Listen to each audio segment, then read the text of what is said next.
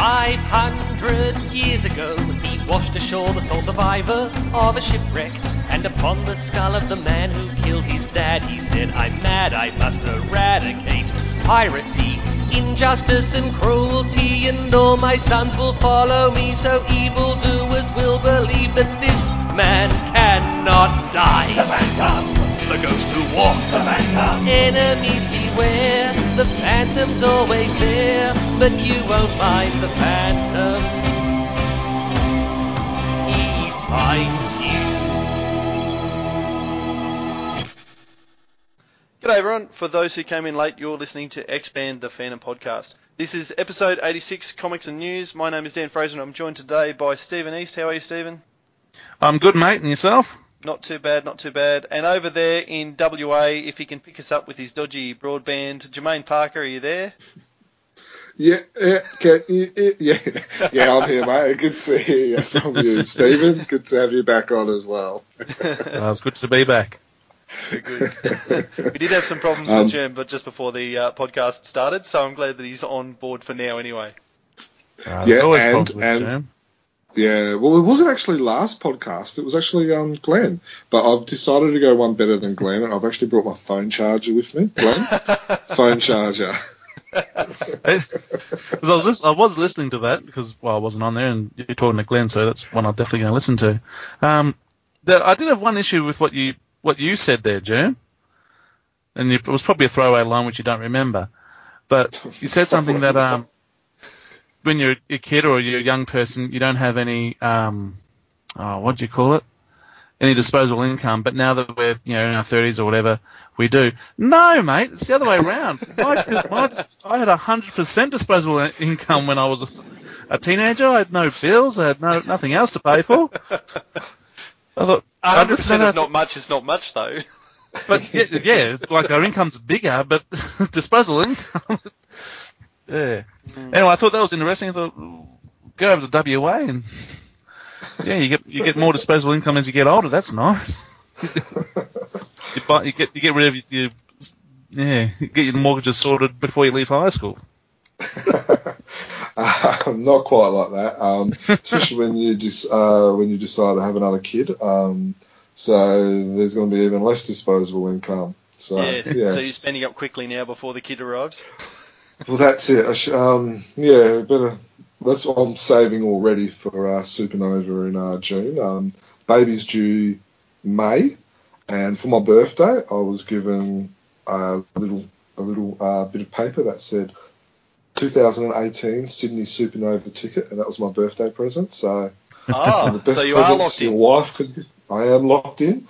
I'm going to be buying my airfare tickets post, the Boxing Day sales, so so that way the wife can't change her mind. I've organised, the wife has organised 3 or 4 ladies to, help her out with meals and stuff while I'm gone, and so all locked in. Ah, very good. God, that's some planning. That's 7 months ahead. Well done. Oh, mate, you've got to get in before it gets changed. Yeah. And I'm squirreling away those $5 notes as well. I started squirreling away, and then Prue keeps, sending out these $10 comics like Phantom's World and whatever. Save a little bit, and then there it goes. Yeah. And we've certainly got a lot of comics to talk about when we get to that stage, including some Phantom's World and some Giant Size, and quite a number of $10 comics actually, as it's turned out with the Christmas special as well. But in terms of the news, and I guess most of it has come out of the interview that we did with Glenn, the trade paperback, which we've all seen. Oh, have we all seen that now, gents? It's been out for weeks. What's that, the trade paperback? No. Yeah, you must. I've had a bit of a look through it. Yeah, I got it this week. Had a bit of a look. And the video review has gone viral, so to speak, in terms of for us. Beautiful book. You must have really enjoyed it, Jermaine. Yeah, I know you're just rubbing it in. No, my comic book shop is only just getting the trade paperback in this week. I think Frew are forgetting that there's another big state over here in WA, and they just kind of leave us to last. They must be doing it in like alphabetical order or something like that. There's pretty much the just you and States. Callum over there buying it, isn't comes after. Oh no, there's Callum, there's Ron Taylor, there's another one, there's three of us. Glenn's mate Gary Simpson. Yeah. So there's four of us. So there's at least four of us. But no, I haven't received the free trade paperback yet. So I guess haven't even got the Phantom's World either, and I'm a subscriber for that. So I think what had happened is they were having their Christmas party and they had too many champagnes and fruitcake or Christmas pudding, and they decided to leave WA for last. So I might get it next year. Oh, all right. Well, I'm sure we'll discuss those comics in more detail when we get to the comics section. Well, some of us will discuss them in more detail. But you have got the Christmas special, though, don't you, Jim? Yes, I got the Christmas special today, which was nice, which is what makes me, curious and why I didn't get the Phantom's World, because, well, actually, my Christmas special and my Phantom's World were both in the same envelope. Yeah, so, never mind. Anyway. It does raise the question, though. The news of these trade paperbacks, and now that we're starting to see them come out, this is obviously trade paperback 1, themed around the origin stories, or for those who came in late. Any ideas, gents, on concepts you'd like to pitch to Frew or suggest to Frew for what the theme should be for future trade paperbacks? We know that Phantom by Gaslight will be one when it comes out. We know that Heart of Darkness... Heart of Darkness, Kid Phantom will be a trade paperback. Did he mention the Triads? He mentioned the Triads as a potential one. That would be good. I would keen on that one. That's one of my favourites. I would like to see. I would have liked to see that wedding special as a trade paperback. I would have thought that would have been a brilliant one. The other ones I would like to see is. And Glenn kind of made mention of it in the podcast, where you do a trade paperback on like a certain artist. So say, for instance, like you do all Ray Moore. He's doing that for Phantom as well, isn't he? Well, he's kind of mentioned that, yeah, like for instance, this Phantom's World was all done by Ferry, and he's kind of made mention of that. But I just thought that, I think, kind of get some of the stories out there, like a Jamie Lavelle or something. That's a potential idea. Like maybe like female gangs or something like that. But yeah, I don't know. Do you guys have any other potential themes? No, nothing at the moment, apart from that's been told. Given that I didn't plan on asking that question, just threw it out and didn't give us any time to think about it, I don't have one question without notice. Yep, thanks, Dan. Yeah, that I've given to you and me. Look, maybe, and certainly as there's more of them coming now, a trade paperback around Australian created stories. Search for Byron in there, and then the Keith Chatto stories as well. And then by then you would have the Jamie Johnson one. You have Andrew Constance writing a few more Shane Foley ones. Yep. Yeah, so you've got all those other ones as well. One that I would like to see, and I'm not sure whether this would work, especially in Australia but what the Swedes do quite nicely is the Chronicle stories.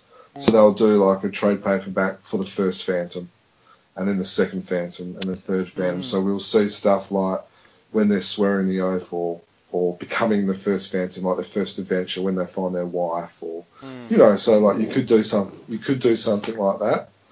That could be a potential. And then there's potentially 20 trade paperbacks there. Yeah. And you wouldn't have to do every story, but you could do,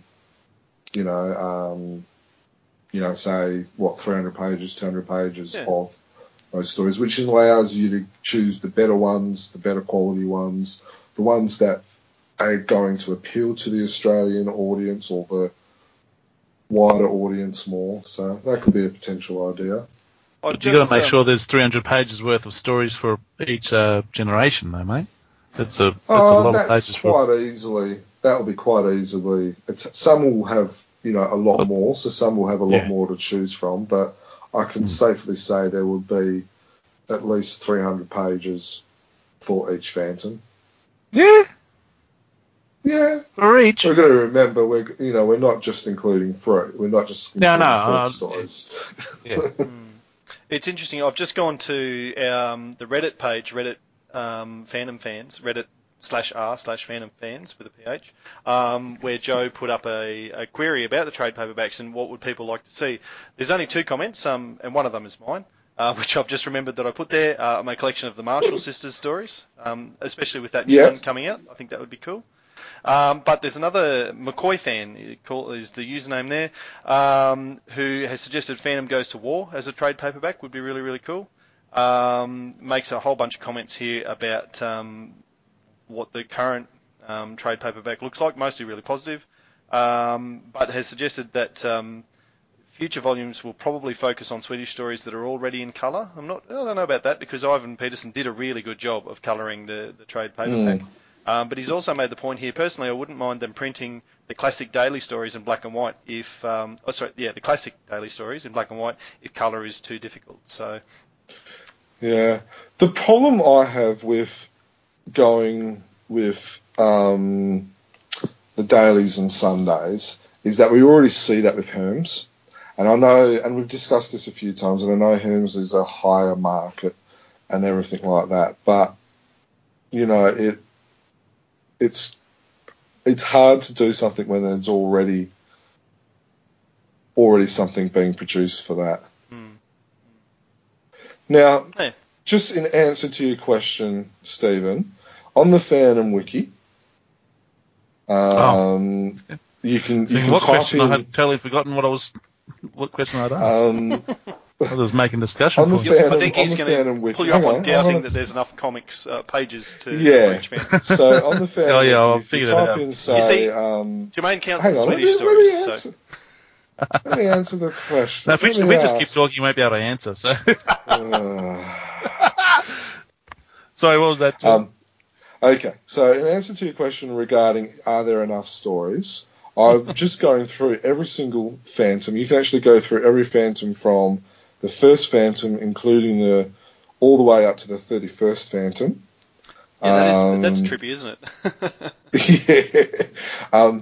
And they actually, on the wiki, they've actually got a list of every daily Sunday story, every Team Phantom End story, and every known other story like Bass, like the German, the Brazil, French, and stuff like that. And I'm up to the 12th Phantom. I'm just flicking through. And the least amount of stories for that one Phantom, or for one of those Phantoms, there's probably about, say, 10 stories. So, ones like the 12th and 13, there's probably about, there was probably about 40, maybe 50 stories about the 12th or 13th Phantom. So I think there's enough. This one here, the 15th Phantom, there's been no daily or Sunday stories, and there's 1, 2, 3, 4, 5, 6, 7, 8, 9, 10 stories about the 15th Phantom, including some good ones like the Unknown Commander, about where he gets killed by the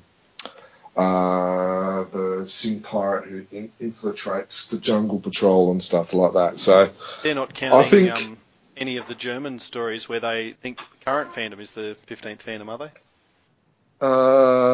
Is it 15th or the 16th?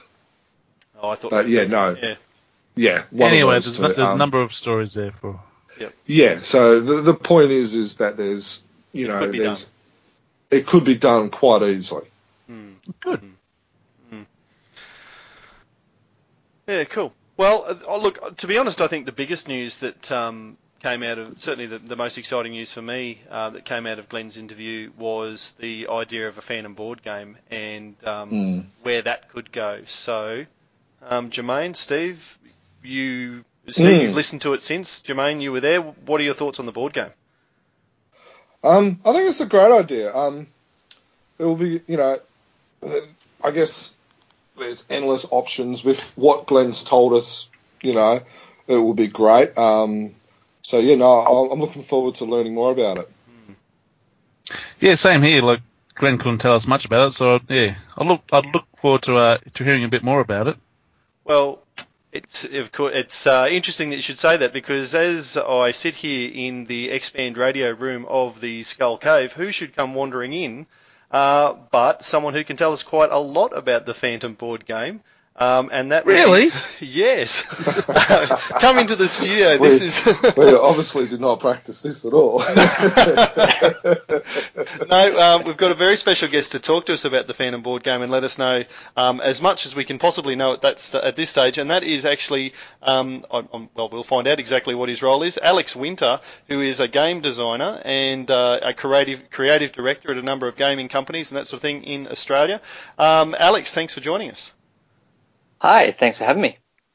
Thanks so much for coming on board. Would Alex be the first guest in a comics and news podcast?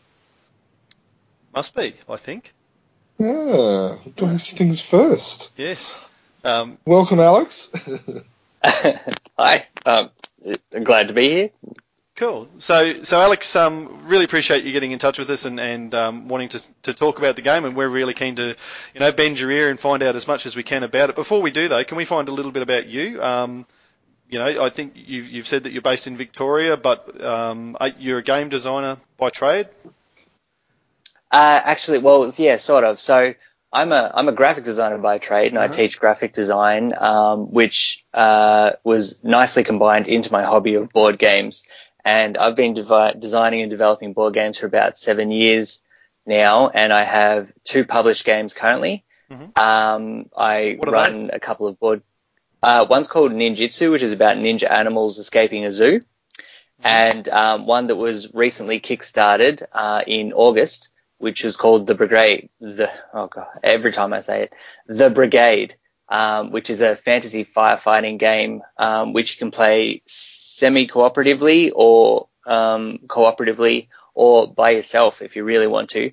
And we raised just over $144,000 on Kickstarter in August. Wow.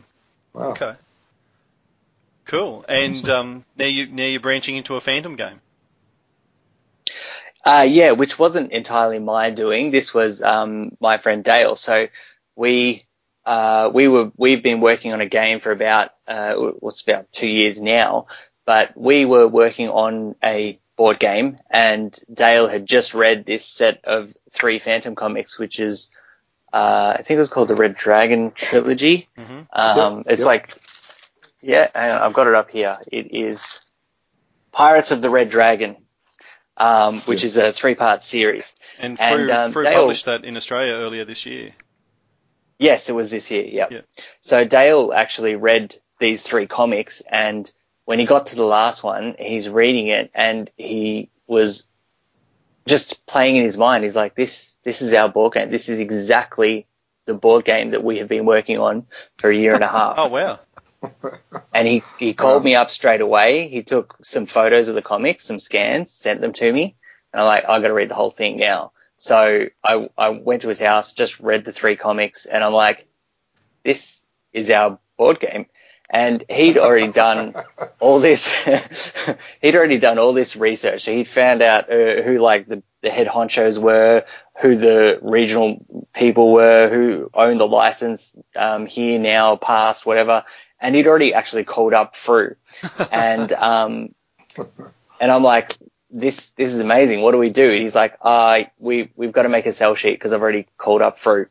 So Frew were actually quite interested in hearing about the game that we developed because it was on their minds as well. So we ended up creating this sell sheet fairly fast. Dale's a comic book writer, and he's actually got a couple of published comic books himself. And that's how he's heavily into the comic book industry, and I'm heavily into the board game industry, and we just worked really well together. Yeah. So he wrote up this sell sheet. I put it together with all my graphic design skills, and we sent it to them. And about a week later, they're like, "You better come in for a meeting." Now we're both in Victoria, and they're like, "All right, so we're available this date and this date," which is about a week away, and they're in Sydney. So we had to, I had to do a lot of this bit. Dale did all the writing and stuff, but I had to put together an entire prototype with like mock-up graphics, mock-up artwork, all the rest. And we, like, every single night for about 6 hours after I got home from work, we was doing this prototype. Wow. And got it all printed, created, done, made it look so professional it wasn't funny. And we got it all ready, and then we did this whirlwind trip to Sydney. So we flew up there on like Friday night, had the meeting on Saturday morning, and left Saturday afternoon. It was crazy. The funniest thing was Dale, without telling everyone, he prints stuff off for free at work. And he was in charge of printing some things off, and I was in charge of printing other things off just to split the load because there was a lot to do. And we got there on Friday night. We got to our hostel, and we're sort of like going over what we're doing, what we're saying, got the game already, got it out, had a look at it. And I'm like, where are the cards? Dale's like, you were in charge of the cards? I'm like, no. You were in charge of the cards. And he's like, oh, shit. So he'd left them at home. So we quickly found the friendly local gaming store, which is Good Games in Hurstville, I think. We caught a train there, walked there, bought this pack. And look, we got the most beautiful purple card sleeves there were in the store, right? And it came in a pack of 80, and there were 80 cards in the game. We went back to our hostel, and luckily across the road from the hostel there was a place that did some printing. So the next morning I went there, got stuff printed, started cutting it up, putting them in the sleeves. 79 sleeves. Oh, no. Not 80. 79 sleeves. Dale was really angry about it. But, in the long run, no one's going to notice one card missing because, it's just a prototype. It didn't matter that much. Yeah. Still, you want to. But they were the most beautiful purple sleeves I have ever seen. They were like a nice sheen, like matte metallic. Oh, it was beautiful. 79 of them, and really pissed Dale off. Well, obviously it worked because they seem to like it. Yeah, they love the concept of the game. They love the story we were telling, and a bit further down the track, Glenn came to visit us in Victoria, and we played it with him, and he loved that. It has changed a little bit since then, but that's what we do as game designers. Sure. We iterate and change, fix up, and we actually decided that, like, when we talk about a board game or designing a board game, you need to work out what the experience is going to be. And we needed to make sure that whoever was having this experience was having the best experience that we can give them. Mm-hmm. The board game was a little bit more geared towards the board game market, and I said, no, we need to gear it more towards the comic book market because it's a different market. We need to play it differently. We need to give them, make it easier, make it, I'm not saying comic book people are dumb, just saying that they might not have played as many board games as I have, and we needed to make it just easier to learn the rules, which is good in any we like game. Lots of pictures, so, we're not... And fans are a very special group of comic book readers as well. Yeah. So Dale has actually come up with this concept, which we've blended it into the current game format. So we had a certain way of doing a few things in the game. We've transferred it to a different way of doing things in the game, which should make you feel like you're actually creating a comic as you're playing. So you're sort of part of the comic book storyline as you're playing, and then the next part comes in, the next part comes in, and the next part comes in, and then it's the end of the game. And it should feel like you're in the story, dictating how the story is going. Cool. Mm-hmm. With that, like, is each different player like a different character, so their role in the story is different, or they can change the story towards it, to benefit their character? It's not quite that detailed, no. But yes, every player is playing a different character. It's a 6-player game, so there are 6 characters to choose from. Okay, and so what are the characters? I'm assuming it's Phantom, Princess Sin, Diana. You're good so far. That's 3. Who else are we missing? Oh, crikey. It was only So about 6 I months read ago. the Story. Yeah, should have read it. What about the Ninjarettes? Are they in it? No, they were cool though. Yeah, They might be that's what featured I in the game at some point, but it's not really part of the character. It would be part of that storyline that I was talking about before, part of that experience. So, what sort of gameplay is it? Like, there's so many different types of board games out there that people will have played before. Is it comparable to anything that you can suggest that we might have played before? You know what? I have this weird thing where I design these board games and they're not comparable to other board games I've played before. And believe me, it happens a lot. And I guess it's a good thing because trying to get something unique in this day and age is quite hard. But like I said, Dale's really heavily into the comic book industry, and I'm heavily into the board game industry. And when we sort of mesh these two skill sets together, we have created something that is a fair bit different to. I haven't played a game like it. No. Yeah. If I had to classify it, the name.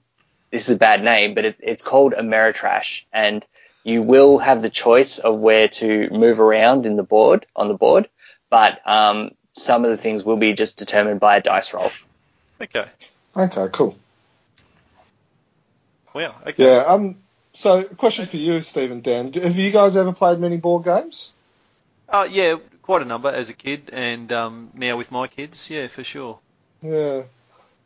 My kids are still a bit young. We're still on Uno. Well, and that raises a question too there, Alex. What sort of age group are you targeting this at? Like on the box, is it going to say ages 8 to 80 or this sort of thing? That's a good question. We haven't really tested it with younger people, but my board game, The Brigade, when I was doing the testing, I sort of thought, maybe 14 years and up. But there were kids of 10 years. I took it to a board game convention called Sheppercon, which is in June this year and last year, and next year, sorry. And there was a little girl there, and she was 12 years old, and I ran a Brigade tournament, and she didn't lose one game and won the entire tournament. So I do try and we have created the game so that you can just learn the rules fairly easily. There shouldn't be that much. It is common sense and logic. Like, you move here, something happens. You move there, something else happens. You play a card. What does the card say? That's what happens. Sure. It's very logical. And I think it probably will just say 8 and up or 10 and up or something like that. Yeah. Awesome. Cool. So, well, and I guess that the other question regarding kids and Pirates of the Red Dragon, obviously there's a bit of nudity and that sort of thing in the comic. Is that a factor when it comes to classifying it? No, not at all. There's no nudity in the board game unless you want to play it naked. They're a bit weird up in Queensland. Well, is there a strip version? I guess is the next question.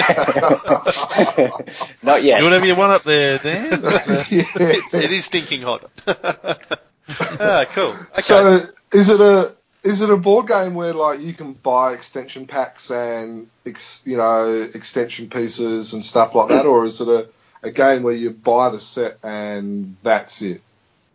Well, the good thing we're doing is we're going to be launching it on Kickstarter, which is, for those people that don't know what Kickstarter is, it's called a crowdfunding platform. So what the deal is that we will put the project up, we'll put up a video, we'll put up pictures, we'll put up animations, we'll show you how the game looks, how it feels, what it plays like. We'll have reviews up there, we'll have what the characters are, all written up on this Kickstarter page.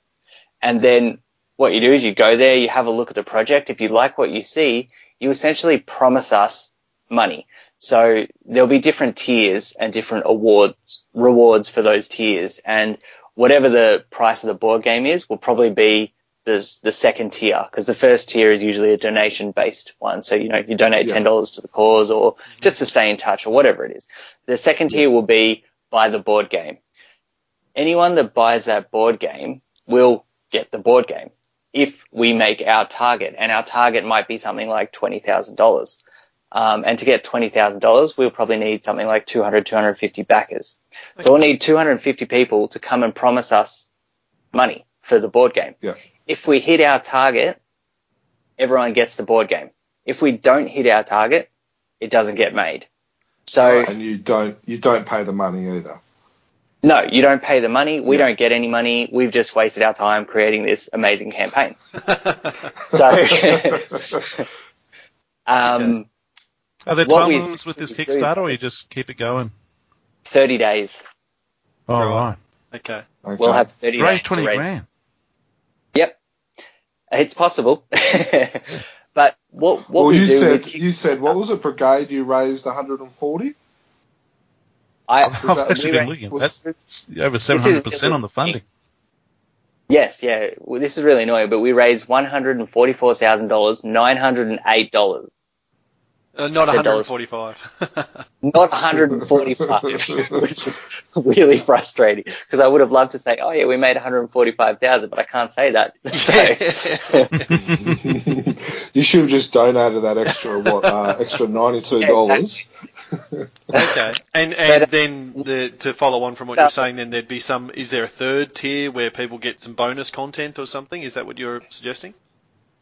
Well, I don't like doing it that way. I like that if everyone buys the game, they get all the free stuff.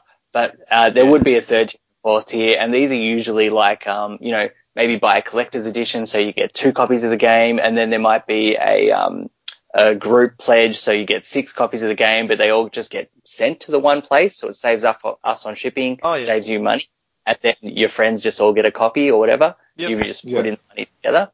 And there'll probably be a retailer pledge, which might be like 10 copies or, 15 copies, so that a retailer, comic book store can go, oh, well, I want in on this. I want first dibs. So I'm going to donate to the campaign, because all the retailer stuff will come way after.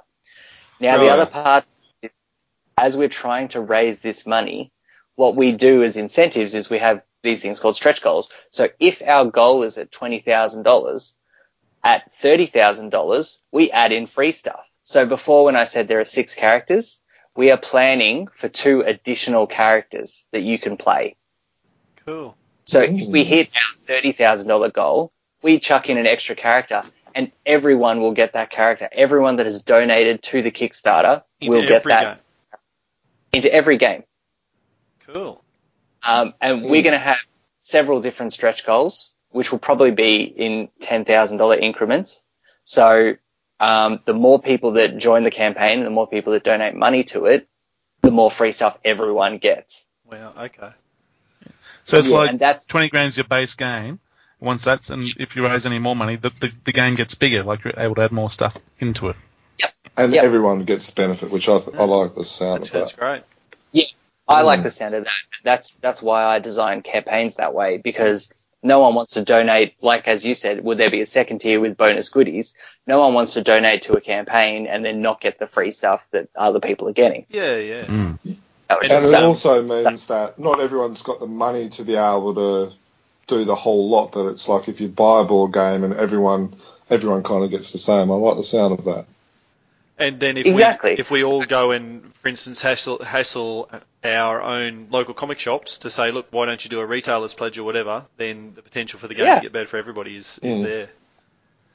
Well, the other benefit of you going to your local retailer is saying that most of all the free stuff that you will get as a donator to the campaign will not be in the retailer box. This is Kickstarter exclusive stuff. Which again just helps us reach our goal. Like, it's incentive for you guys to go, we need to make this happen. Sure. And so, so let's assume, and you said 250 odd people. I feel quietly confident that could happen. I'm sure you do too. Otherwise, you wouldn't be embarking on it. Say that does happen. It's a scary thing to do. But I can imagine it would be very scary. But I'd like to think that well, for instance, there's 1,500 people in our Facebook Phantom Collector group, and I think 1,800 or so that follow the podcast and the website on Facebook. So there's at least that many fans who are interested enough to click follow or like. Let's see how many are interested enough to put in their hands in their pockets, I suppose. But That sounds fantastic. yeah, certainly the people are out there. So if the Kickstarter campaign is successful and it goes ahead and all of those people are mailed their games, that's fantastic. But then there is a retail game that will come out in shops down the track as well then. Yeah, essentially we have a minimum print run. So when you order these things, you have a minimum order quantity, and that order quantity will be 1,000 copies of the game. So whether we get 1,000 copies of the free stuff or the extra stuff, that's where we will change what we're doing. So essentially we want to get heaps of copies of the game. I think the Brigade had something like 2,500 backers, something around there, which meant that we needed to make roughly 3,500 copies of the game. Oh, wow. Yeah, which is fantastic. Yeah. So we would essentially make about 3,000 Kickstarter exclusive copies of the game, and then 500 extra without the free stuff that we can give to stores. Okay. Yeah. And do you, when you say stores, do you usually go to just privately owned local comic book shops, or you don't have a window into department stores, that sort of thing? Into distribution? Yeah. We don't, but Frew do, so we're pretty lucky. Of course. So that's a very exciting addition to your plan there, I guess. Yeah, definitely. Yeah. So when are you planning on starting the Kickstarter? Good question. At the moment, it is planned around PAX Australia in November next year. Okay. So start of November, end of October, start of November, and it will be open for 30 days. We will hopefully be demoing it. So we will have sort of a good, an okay prototype copy for Supernova. And for display or for sale? Just for display and letting people have a quick prototype, go of it. mate. You missed the word there. But at the end of Supernova. No, he's trying to get him to buy the prototype. Exactly. So people like a playable version that people can sit down at the Frew booth or wherever at Supernova and play. Correct, and I will have one at PAX. So I've had a booth at PAX for the last couple of years with the TGDA, which is the Tabletop Game Designers of Australia. I'll be probably demoing the Phantom there for at least a third of PAX. Okay, and for the uninitiated, like probably all three of us, PAX is... PAX is probably the biggest gaming convention in Australia. It happens at the end of October, start of November, sort of over Melbourne Cup, really close to Melbourne Cup weekend. And it stands for the Penny Arcade Expo. It started in America. They've only got one show in Australia, and they have roughly 50,000 people attend each day, and it runs Friday, Saturday, Sunday. So half of it is dedicated to video gaming, and the other half is dedicated strictly to board gaming. And they have like 2,500 board gaming tables, which are usually absolutely packed with people playing board games. And as part of the Tabletop Game Designers of Australia, we have a booth there where I get a bunch of local Australian designers to all demo their games and things they're kickstarting. And I've had it for 2 years, so we're having a bigger booth next year, and I'll be demoing the Phantom there. So we should be able to, anyone that wants to rock up to the booth can just, come and play, come and watch, come and talk to me, whatever. That's in Melbourne. Yes, yeah. Yep. It's only in Melbourne. Yep. So, Stephen, you'll definitely be there. I think I've just going to put that on the calendar now, and I'll call in sick that day. Don't work weekends. True. You might have to get your Phantom costume out, Steve, and use that as a point of sale.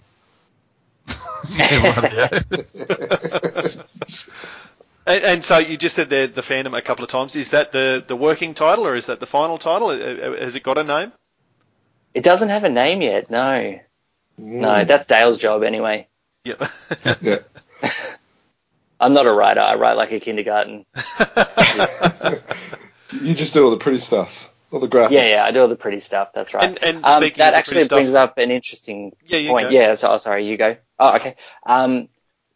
Glenn Ford is actually going to be doing the majority of the artwork for the game, which will be all brand new, custom done artwork for it.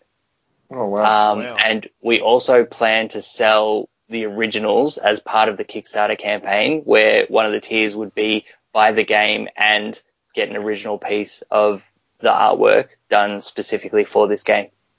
Wow. Okay. That's what the fans on board now. You've probably just sold probably a whole bunch of people who are into the, because with the Phantom original art there's a huge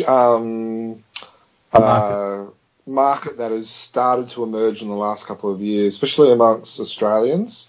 So, and there's quite a few overseas as well. So I reckon that's probably a very good level to have.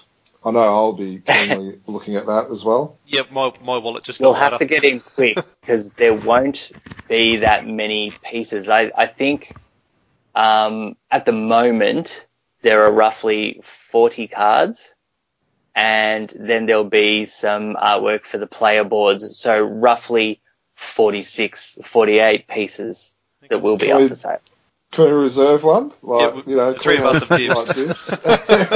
You just have to get in there as fast as you can, and that's part of the marketing for Kickstarter as well. You are. How much did I have to pay you to be on this podcast? In all seriousness, it sounds very good. Part of the promotion for Kickstarter is that if we can say that we funded within 24 hours, it's a big sales point as well. They've got this website called KickTrack, and the more clicks we get every single day, the higher on KickTrack we get, which means that we can promote more and everything. Like, everything just goes better. Yeah. I did a bit of research on Kickstarter today, and it's amazing just about the whole thing. It's like set up from what I've read and looked into, and that it's set up very good. It doesn't seem, it's not dodgy at all. It's, all above board. No. Yeah. And it's been going for about 6 or 7 years as well. Like, it was only in America, but they recently came to Australia. When I say recently, probably about 2 years ago, came to Australia. Australia did have its own Australian version. It's probably dead now. It wasn't very good, but the American Kickstarter website is just amazing. Like, the format's good, the way everything has to be presented, the way you have to get it approved beforehand, the way you have to follow their guidelines. Like, it is a fantastic website, and I think that's going to be one of the hardest parts for us to market, because a lot of the Phantom hardcore fans will be an older generation, haven't even heard of Kickstarter before. Yeah. When Dale first mentioned this to the head honchos that own the license, all the licenses for the Phantom, they didn't know what Kickstarter was. So we had to explain it to them. Is that to be Merchant able Wise in Australia or King Features in America? King Features. Right. They didn't know what it was. And then I think we had to re-explain it to Merchant Wise. And then we had to also, sort of, Frew knew what it was, but we just went into more detail. Yeah. For sure. So, again, just for those who are listening to this, because the reason I want to stress this is because probably about 4 or 5 years ago, there was a campaign where you pay money, you buy your figurine in advance, and then you would get it, and it never happened, and you never got your money back. And there was a lot of Phantom fans that was were just done privately. By that. That wasn't. Yeah. So that wasn't what I'm saying, like exactly. So what I'm saying is that wasn't Kickstarter, and again, for those who are maybe dubious on this whole Kickstarter program, do a little bit of research, and again, let us stress that if the goal does not get met, you do not pay the money. And then That's right. Yes. Yeah. I just think it's, like you said, a lot of the Phantom readers, a lot of the audience are of the older generation. So I think it is important to stress that there is no initial money. It's not a scam. Yeah. And there is a commitment that you have to sign up to when you do run a Kickstarter campaign, isn't there? That if you reach the level, it's compulsory. You just have to produce the game and send it to people, don't you? Kickstarter does not uphold that, but local laws do. Right. Yeah, Yes. Okay, so there you go. So we can essentially be sued from a class act if we fail to produce. Now, with Kickstarters, though, a lot of people you do end up waiting a large amount of time. But what we do as the producers of this game is that if you've donated to the campaign, we run updates. We keep you updated. We show you what's happening the whole way. With the Brigade, which we recently finished, we have to wait about 6 months. But the reason we're waiting 6 months before people will actually get their hands on a copy was because the artwork had to be produced after the campaign, because we didn't have the money to produce the artwork before the campaign. Yeah. Mm-hmm. Right? This is what the money is for. This is why we need to raise $20,000 or whatever it was. We need to pay for stuff. So we had to pay for the artwork. Artwork gets done. Artwork takes time. In this case, it will be different. So that time span will be reduced a lot. So I'm hoping to get have the game and the artwork 90% finished before the Kickstarter starts. Right. Yeah. So the Kickstarter is October, November next year. And what are you looking at, say, by Christmas next year or just after Christmas? That's a pretty tight deadline, but it will probably be after Christmas. Yeah, no, it's good to clarify. Just got to ask. Just to put it in layman's terms, when we get something produced, it's going to be about 30 days to get a sample made, 15 days for shipping the sample. We have to check over the sample. Then there'll be at least another 30 days of production time. And then we need to get that shipped somewhere. And then the orders have to be fulfilled as well after that, which will be probably another 15 days. So we're already looking at 3 months. Yeah. Yeah. So the minimum will be 3 months and, Yes. So that's October, November. That runs, sometime the into Kickstarter 2019. runs 30 days. Yeah, so the first Kickstarter runs quarter of 30 days. 2019. Yeah. So if I have the game completely around 90% finished before the Kickstarter campaign, and then the funding reaches its goal, I can continue doing whatever I need to do to finish off that game. Yeah. Right? So as soon as that funding hits that goal, I'll be working hard. Glenn's going to be working hard. Dale's going to be working hard. And we're going to try and finish that game within another, 30 days. Wow. Sounds That'd very be awesome. good. I'm Um, I'm very just excited. wondering. And that's your If, Kickstarter education for tonight. Yeah, well done. As far as I Now in was the near concerned, future, when all this is Kickstarter has is what been you do with the successful. lawnmower when it's not going. I've learned now, something. in the near future, when all this is successful, like this is the Princess, what was it, the Red Dragon. Any chance of getting other Phantom stories? Or have you got any of those in the pipeline at the moment? Phantom Stories or Phantom Games? Well, this one's based on. Glenn did sort of Dragon. allude to the fact that it was a transferable idea that other stories might be able to transfer into a game as well. He might have sold you up the river there a little bit. We have discussed only very briefly, but we are potentially doing a couple more games with them. Yeah, cool. Excellent. Nice. Wow. Yeah, awesome. Yeah. So I'm not sure if you know, but there has been a few other Phantom Probably Ball not. games throughout the years. So we've done a video of majority of them, bar one, I think it was. So Are they like Monopoly with the Phantom? Yeah, they're very, very similar. One of them is this game that was done in Sweden.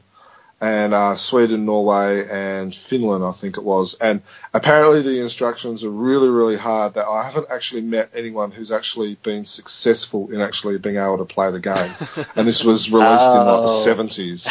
So it's just a nice collectible piece. Non-functional. Hopefully brand new and seal.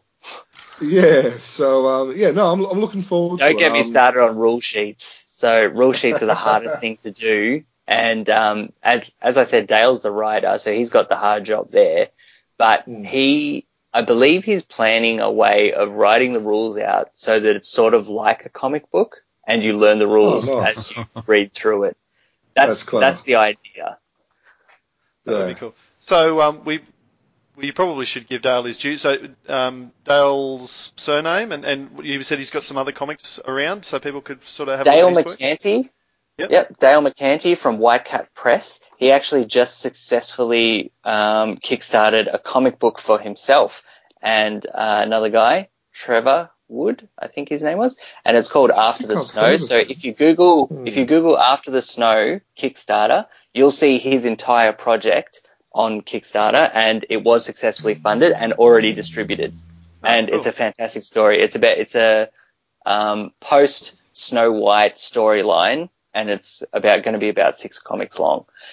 He also did Ink Tales and The Misadventures of Peter Pumpkinhead, which were 2 other successful Kickstarters he did. Excellent.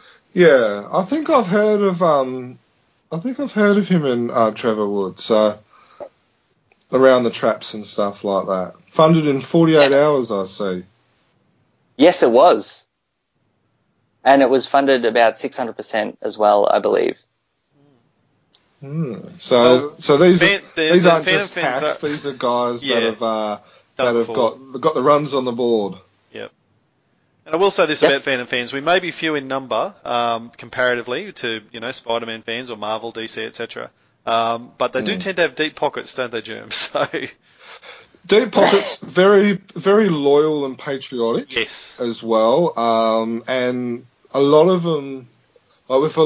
The other thing that sets us probably apart is that we like more than just comics. Like we like other things. Like we like to spend money on other things and have it displayed. Where a lot of other fans in Marvel and DC, they're more just into the comics and don't really get into a lot of the other type of stuff. But Phantom fans, tend to like their bits and pieces. So I got a good feeling this will be popular. As always, we'll keep in touch and keep bugging you with updates so we can let everyone else know as well. I'd love to come on again when we can release a little bit more. Yeah, and maybe in a couple of months. More than happy, we'll use the website to promote certainly as the Kickstarter gets going and right throughout that month to just make sure that people are really aware of it and really plug it, to all of the Phantom fans. To be fair, we're not gonna plug it until after we've got in for the first 46, though. We got the original artwork. 100%. No one knows about it. We press publish after we've got in. after we've pledged, and then we'll let everyone else know. Very exciting. So, is there anything else you'd like to tell us about the game or the campaign or anything at this stage, Alex? I probably would like to say, having deep pockets and stuff is good, but Dale and I are definitely not doing this for money. When you run a Kickstarter campaign, there are so many fees you have to pay, not only in production costs, you have to pay a Kickstarter percentage of whatever you make, you have to pay PayPal a percentage of whatever you make. Straight away, you've lost $50,000 depending on what your campaign does or makes. We are not doing this for money. We are doing this to try and create a unique experience with a really amazing license and just make something awesome and different and not some board game that is just an old-fashioned board game with a tacked-on theme. This is really integral to what the storyline is for the Phantom in our game, and we want to make it feel like you are playing in a comic book, fast-paced, action, good times. Fantastic. No, that's good. And look, anyone who's ever sold stuff on eBay will find out at the end of the month that a lot of that gets eaten up in fees. So I think people understand where you're coming from there. That sounds like a wonderful motive. And you're doing it with Frew as well. So, and it is in conjunction with Frew, yes. Yeah. And Frew's an established company. They've been around since 1949. You guys have got runs on the boards with your Kickstarter funds. So it's not just a bunch of hacks with a pipe dream. No, we are fully experienced and ready to go. Yeah. And each of us have our own special parts that we can do. And, we're all joined together fairly well. Excellent. That Excellent. sounds brilliant. Is there anything that you'd like to plug in terms of how people can, follow you at this stage and the process? Whether it's a Facebook page or a social media presence. You mentioned earlier sure. that you do your own podcast, that sort of thing. I do. If you want to follow any of the game design stuff I do, I've got a Facebook page which is just Games by Alex Winter, and that I will be posting more Phantom stuff as it comes in very soon, and also working on another game for Sans Pants Radio, the D&D is for Nerds podcast, which is also going to show up on that page. I run 2 podcasts and a podcast network. I do a podcast called Dice Hard, which is all about turning a movie into a board game in about 40 minutes, which is really, really fun.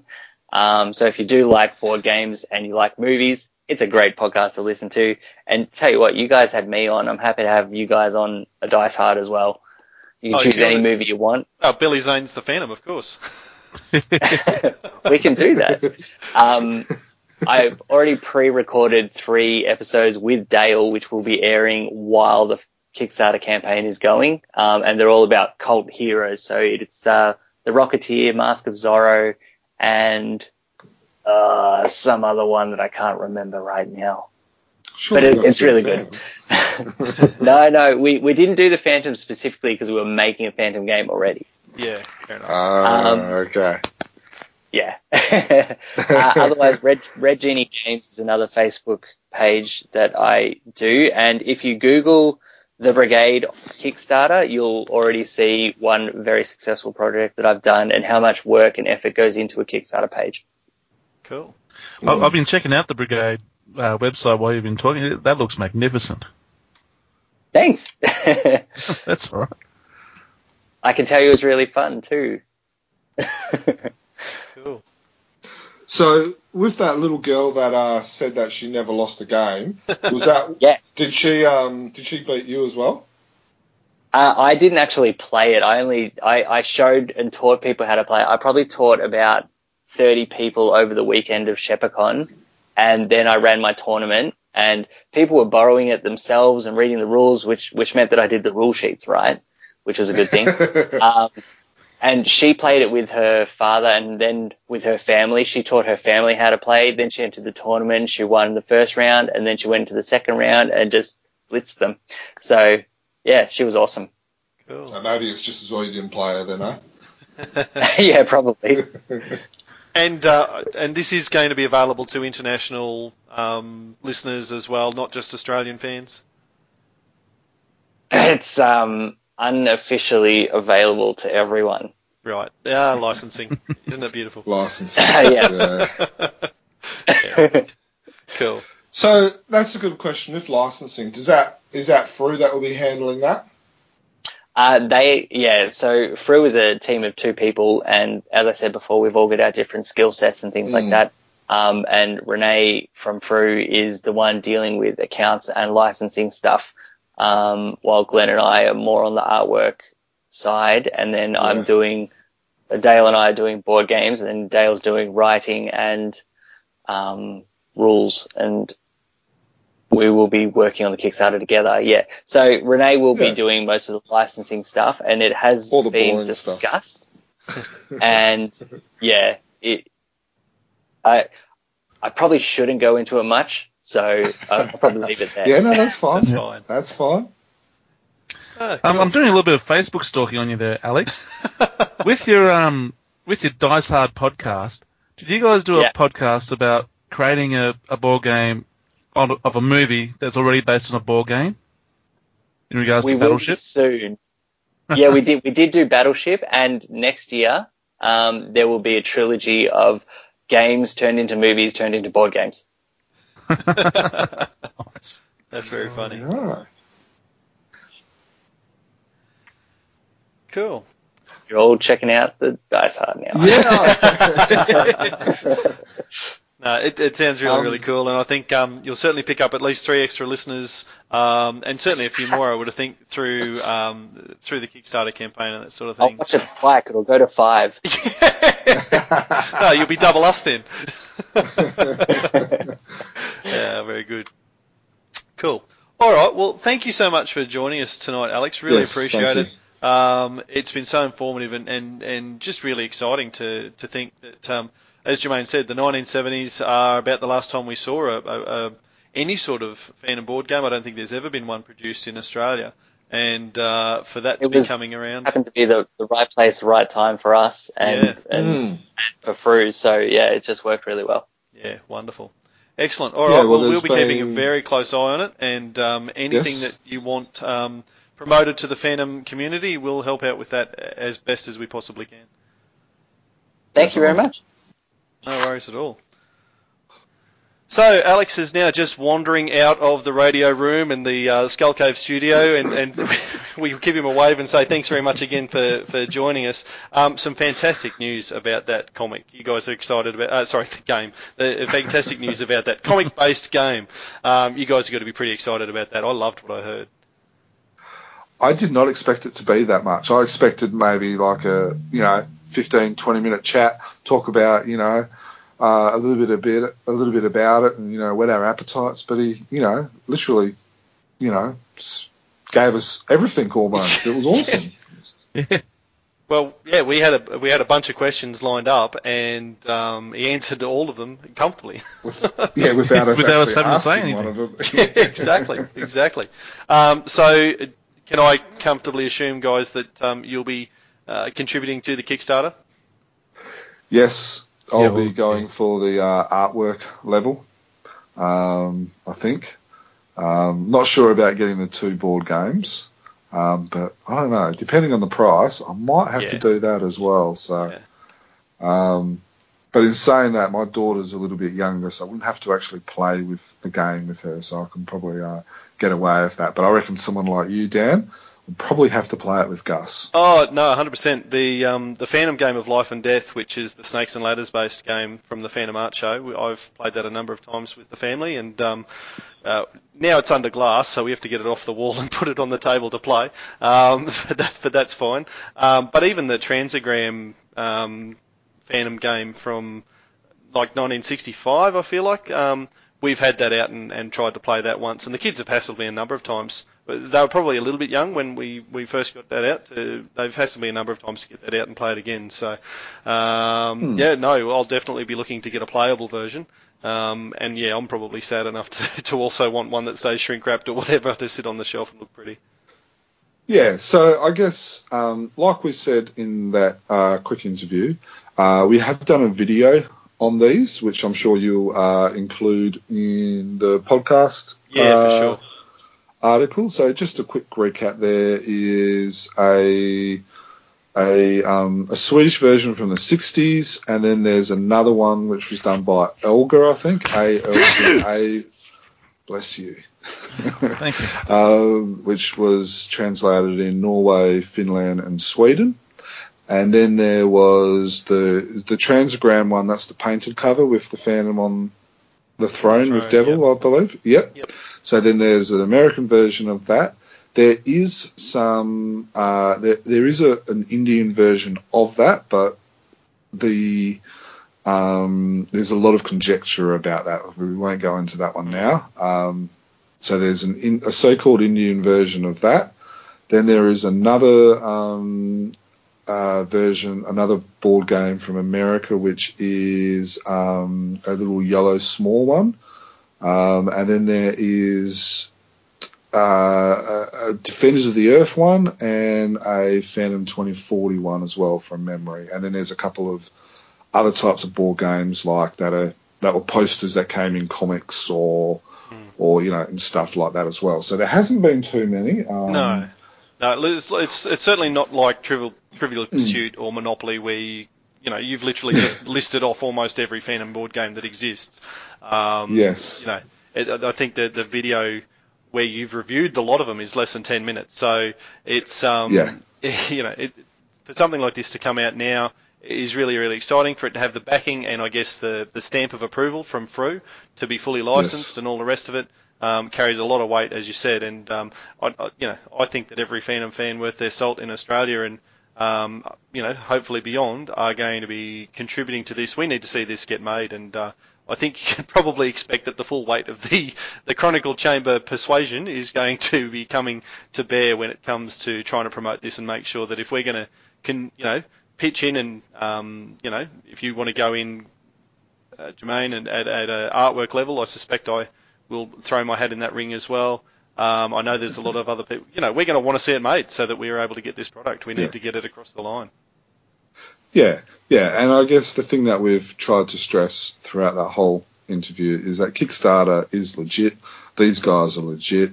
It's not dodgy. It's not like, that other figurine that a few of us got burnt by.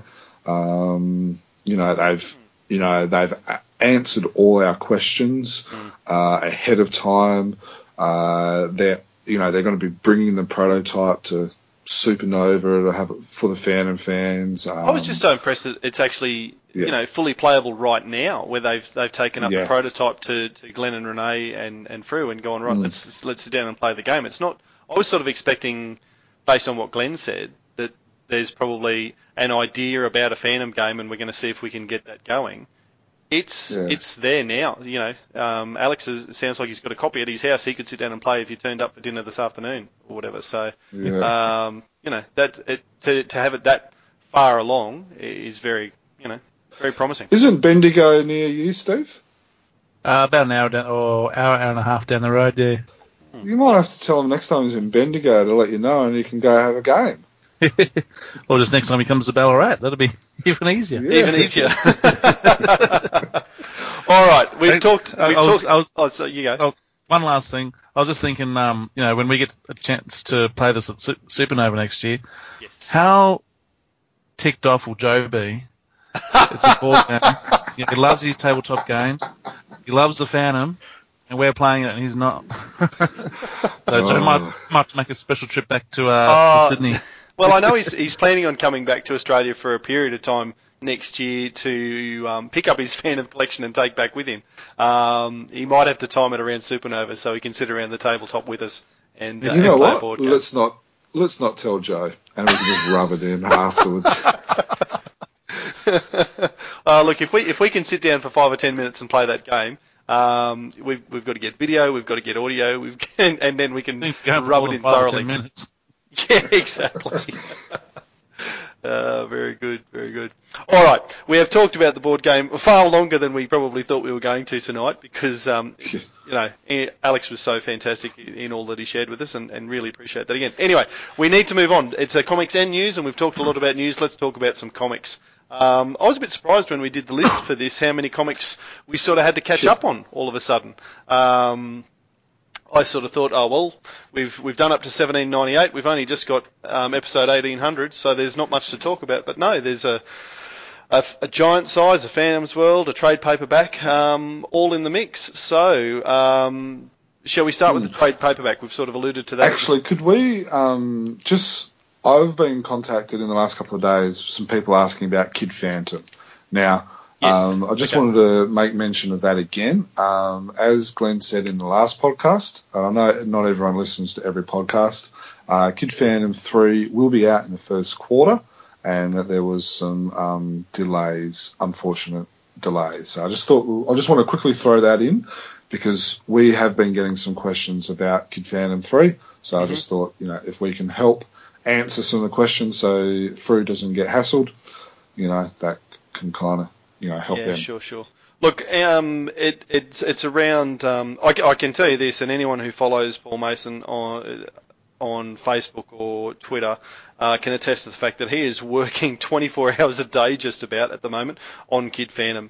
He's posting a few work in progress shots and that sort of thing. So if Kid Phantom is your jive and you're keen to find out where that's at, I really thoroughly, go and follow Paul Mason, PMason83 on Twitter, Dr. Paul Mason on Facebook, and you get all the updates to where, and a few sneaky peeks at some work in progress shots as well, which is really cool. So he's working on 4 or 5 at the moment?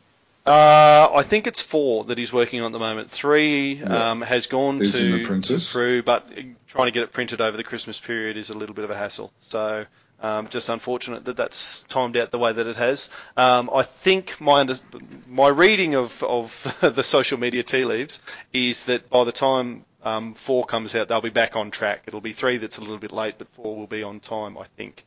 So. Yep, awesome. All right, sorry about that. Let's get back onto the free trade paperback. Good call. Good to bring that up because we probably did expect that we would have a Kid Phantom to talk about in the mix today as well, but unfortunately we do not. We do have though, as we sort of suggested at the start, and we know that Jermaine sadly does not have a copy that he can hold and look at and flick through and talk about as we go through this. And very sorry about that, Jermaine. But the trade paperback. No, we're not. it's not often that we've got something that Jermaine doesn't, is it? No, so, look, I did post a review of the trade paperback on YouTube. You've had a look at that at least, Jermaine? Had a look at the video? Yes, I've had a look at that. It was very good. You actually did a good job, mate. I guess what we'll do is I'll tell about what I liked about from the reviewed point of view, because obviously I haven't brought one, and there's probably going to be people that are listening to this that haven't brought one either. Yep. So I can look at it from why I'm going to be buying one, and then you guys can talk about it, what you actually liked about it. So sure. One, I'll be buying it because I'm a completist, which is a very expensive thing. But 2, and Glenn, like he made mention that it was his greatest achievement so far. I think I can see where he's coming from. I think he's got other greater achievements. The fact that it's still alive and he's done a lot of other things and stuff as well. But he's right in saying that this is a big step. The thing I liked about it was the black made a lot of things pop. The colours was rich, vibrant. You made mention about how they had a good spread of artists. I have got to admit, I thought that was a good idea as well. Like, just because it enables them to showcase a lot of different fandom artists, because a lot of comic readers, non-Phantom comic readers, follow more creative teams than the hero or the character. So I think it was a good idea of doing that, because they might fall in love with another creative team or another artist or another writer, which would then, help them to go find other comics of a part of those creative teams that could help, get them addicted to the Phantom as well. So I liked that aspect as well. So there's just a few things that caught my attention based on the review. Now, a question, was there any fillers or any extras, like, say, for instance, were there any articles on the Phantom, or like for those who came in late, like a history on Lee Falk or anything like that? No. The review was pretty thorough in terms of it's the 7 stories. Yeah. So the Dudley's publisher's note, I guess, or the message from the publisher right at the start, which, as I mentioned, is word for word on the phantomcomic.com.au through website. That's the only extended piece of writing or prose in it. Other than that, it is just the 7 stories. So, that's possibly something that could have been added, whether it's just a page summary. But I think if you read the stories, you get that summary. And also, each story starts off with, who's the writer, who's the artist. If it's a newspaper story, when it was, was it the 11th or the 12th or whatever, and, what years and months and stuff that it was published in the paper, and also when it was published by Fruit. So they've got all that type of stuff that we've seen in the comic book, but it's just done up really nice in the trade. So you guys don't think something like that was needed? No, I thought it was good. Yeah, I didn't miss it at the time. It's only now that you've brought it up that I think, perhaps that could have gone in. But no. But is there? It comes out. You read through the stories, and I know not everybody gets their comics and reads them. I sort of made a point of sitting through and reading all 7 stories page by page because I knew I was going to do the video review of it, and I really enjoyed that process. I really enjoyed actually reading the comic. It's a book that well, I say comic all the time. It's not a comic. It's a book. It's a book that should be read. Yeah. Have you read each story yet, Steve? No, not yet. I'm only a couple of stories in. My So- childhood. How are you finding the childhood? Because I've only just up to, but that's an interesting point that you got to turn on sideways. I'm assuming that's to keep the original Sunday, size and style to try and keep it unedited or whatever. Because people whinge about. I don't think it is. It's not. Yeah. No. Then why didn't they just turn like they're doing a normal comic? It does, like the panels do fit better on the side, but in looking, and now I can only make comment on what I've seen from Dan's video review. So I could be wrong or something, but from what I can see in Dan's video, the first panel is always the title one, like where it's got. Yeah, that's there. Yeah, but it's not there on necessarily. every single. No. It's not there on every single page or every second or every single Sunday page. No, page 42, 43, it doesn't appear at all, for instance.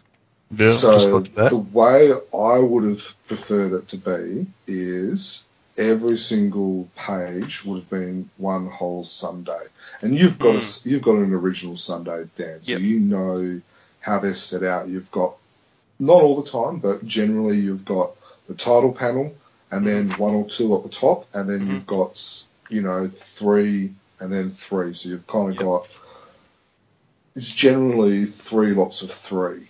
So Well, whatever the panel breakdown was, it was laid out in these dimensions. It could, you're absolutely right, just be not slapped is the wrong word, but it could be placed on a page, a Sunday per page sort of thing. Yeah. Now, that's how I would have liked it to be. Now, I understand that there are, Frew don't do that in their, they haven't got that in their Wise Guy or the 12 Nations stories in the Frew comics, in the Christmas special, which we're about to do. But in my personal opinion, if you're going to produce something that's in an unedited format, you need to include that. Yeah, no, you're absolutely right. Although, was at this stage, because this is the 1944 version, isn't it? Wasn't it at that stage just 2 lines? No, I'm pretty sure it was still 3. I have a feeling the really early Sundays were only 2 lines. Well, I could be wrong. Spell an investigation. Yeah, I'll have to check that. But if you like, for instance, and I don't want to go back to Hermes, but Hermes have done it like that from memory. So, like for instance, with the Sundays, they've done 1 page per page or 1 Sunday strip per page. A good point of comparison, I suppose, and I know this is a daily, not a Sunday, but the 2 Signs story, which is, I think, about the 5th one or the 6th one in the trade paperback, I much prefer the way it's been presented, and it is in the traditional portrait, traditional, that's probably the wrong word, it is in the more common Frew portrait style, and much bigger panels, and I found it heaps more readable than the Child of the Phantom was the smallest panels of any story. It looked a bit smaller, wasn't it? Yeah. And as I pointed out in the video, especially the panels that are right near the spine, trying to open those up to read the narration, dialogue or whatever that appears particularly at the bottom of panels that comes into the spine is a bit difficult. So. Yeah. But yeah, so that was one thing that was probably the only, and like I said, I haven't got the comic yet. Yeah. I haven't looked at it. I've only looked at it from your review. But the one thing that I know, well, the one probably criticism I noticed was that the Sunday is not, has been edited. Yeah, and look, if that's the only criticism, and I would agree with you, that's pretty much the only thing that I would probably change about this. Then you're picking at straws, really. Yeah. Because it's. It's not the biggest issue. No. Did the reading on the landscape, was that an issue for you?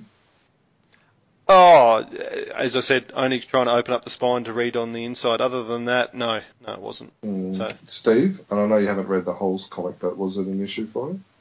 I haven't read the story yet. Oh, okay. Have you looked at it? Oh, I looked at it, yeah. Oh, okay. You got the book open like you're taking a look at a cinephile, but apart from that. What did you think of the, and I commented this in the review as well, but what did you think of the inclusion of Walker's Table? It certainly wasn't one that I thought would come into this book. Well, I just read that, or just before we came on air, I was reading it, and I couldn't, I'm sure I've read it before somewhere, but it was nice reading because I couldn't remember having read it before.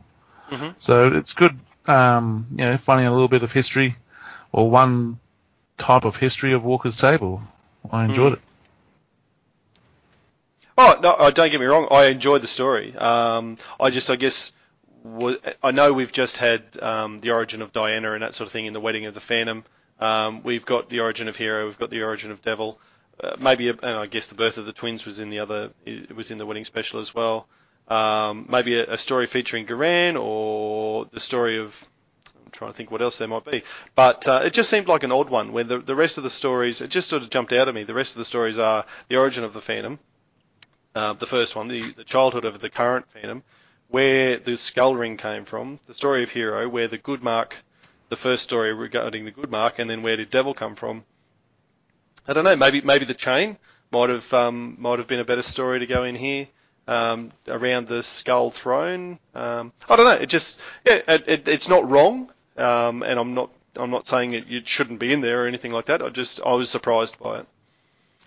I think the things I like about it is, one, it was a Barry story, so again it showcases Barry. It's got some great art, and two, it appeals to the American audience. Yeah. And I think, was it you that made that note? Yeah, I did wonder if maybe it was. Yeah, I did wonder if maybe that was to do with trying to appeal to an American market. And it covers American history. It's got very Americanized. And I'm not sure if how much it will appeal or whether it will appeal, but it could appeal, especially seeing it is going into bookstores, hopefully around the world. Well, that's the thing. I haven't looked yet. You assume that this will be the sort of thing that's available on Amazon and Book Depository and that sort of thing? Yeah, that's a good point. I haven't looked at that either. I personally think what will happen is this probably won't make a big splash in the international book world, but then when Frew gets a couple, they'll probably, they'll get out there, and then this will find its way on there as well. They almost need like a couple behind them before they get the way I see it. I could be completely wrong, but I kind of see it them needing a couple before they make a splash, and then this may make its way throughout it. But it's a good question whether it is on Amazon and or Book Depository. All right. Steve, if anyone who wants to know what I think of the trade paperback can go and have a good look at the video, because I was pretty, talked about it quite a lot there. Have you got anything else you want to say about the book? No, other than it's pretty much all been covered. What's his name? Ivan's done a very good job with the colours. They seem very bold and vibrant. And no issues that I wouldn't have with any other comic that's been printed, a reprint from however many years ago, being coloured today. There was, if anything, some of that, I don't know what we call it, I think someone's called it bruising before, or splotching, where that used to be very prevalent in the Frew covers, but which has now gone. But I saw a couple instances of that, which I'm really just looking for things if I'm going to be doing that. But It's hard to be a critic when there's not much to criticise. Yeah. So, well, and what I've only read the first couple of stories, and yeah, set up really well. I think it's the story you were talking about before with the really big panels. I've just scripted that, and yeah, that's going to be far easier to read than Childhood of the Phantom. Just looking at that. While you're having a look at that, if you find a page in there, like 156, 157 is a really good one, where the jungle drums are beating.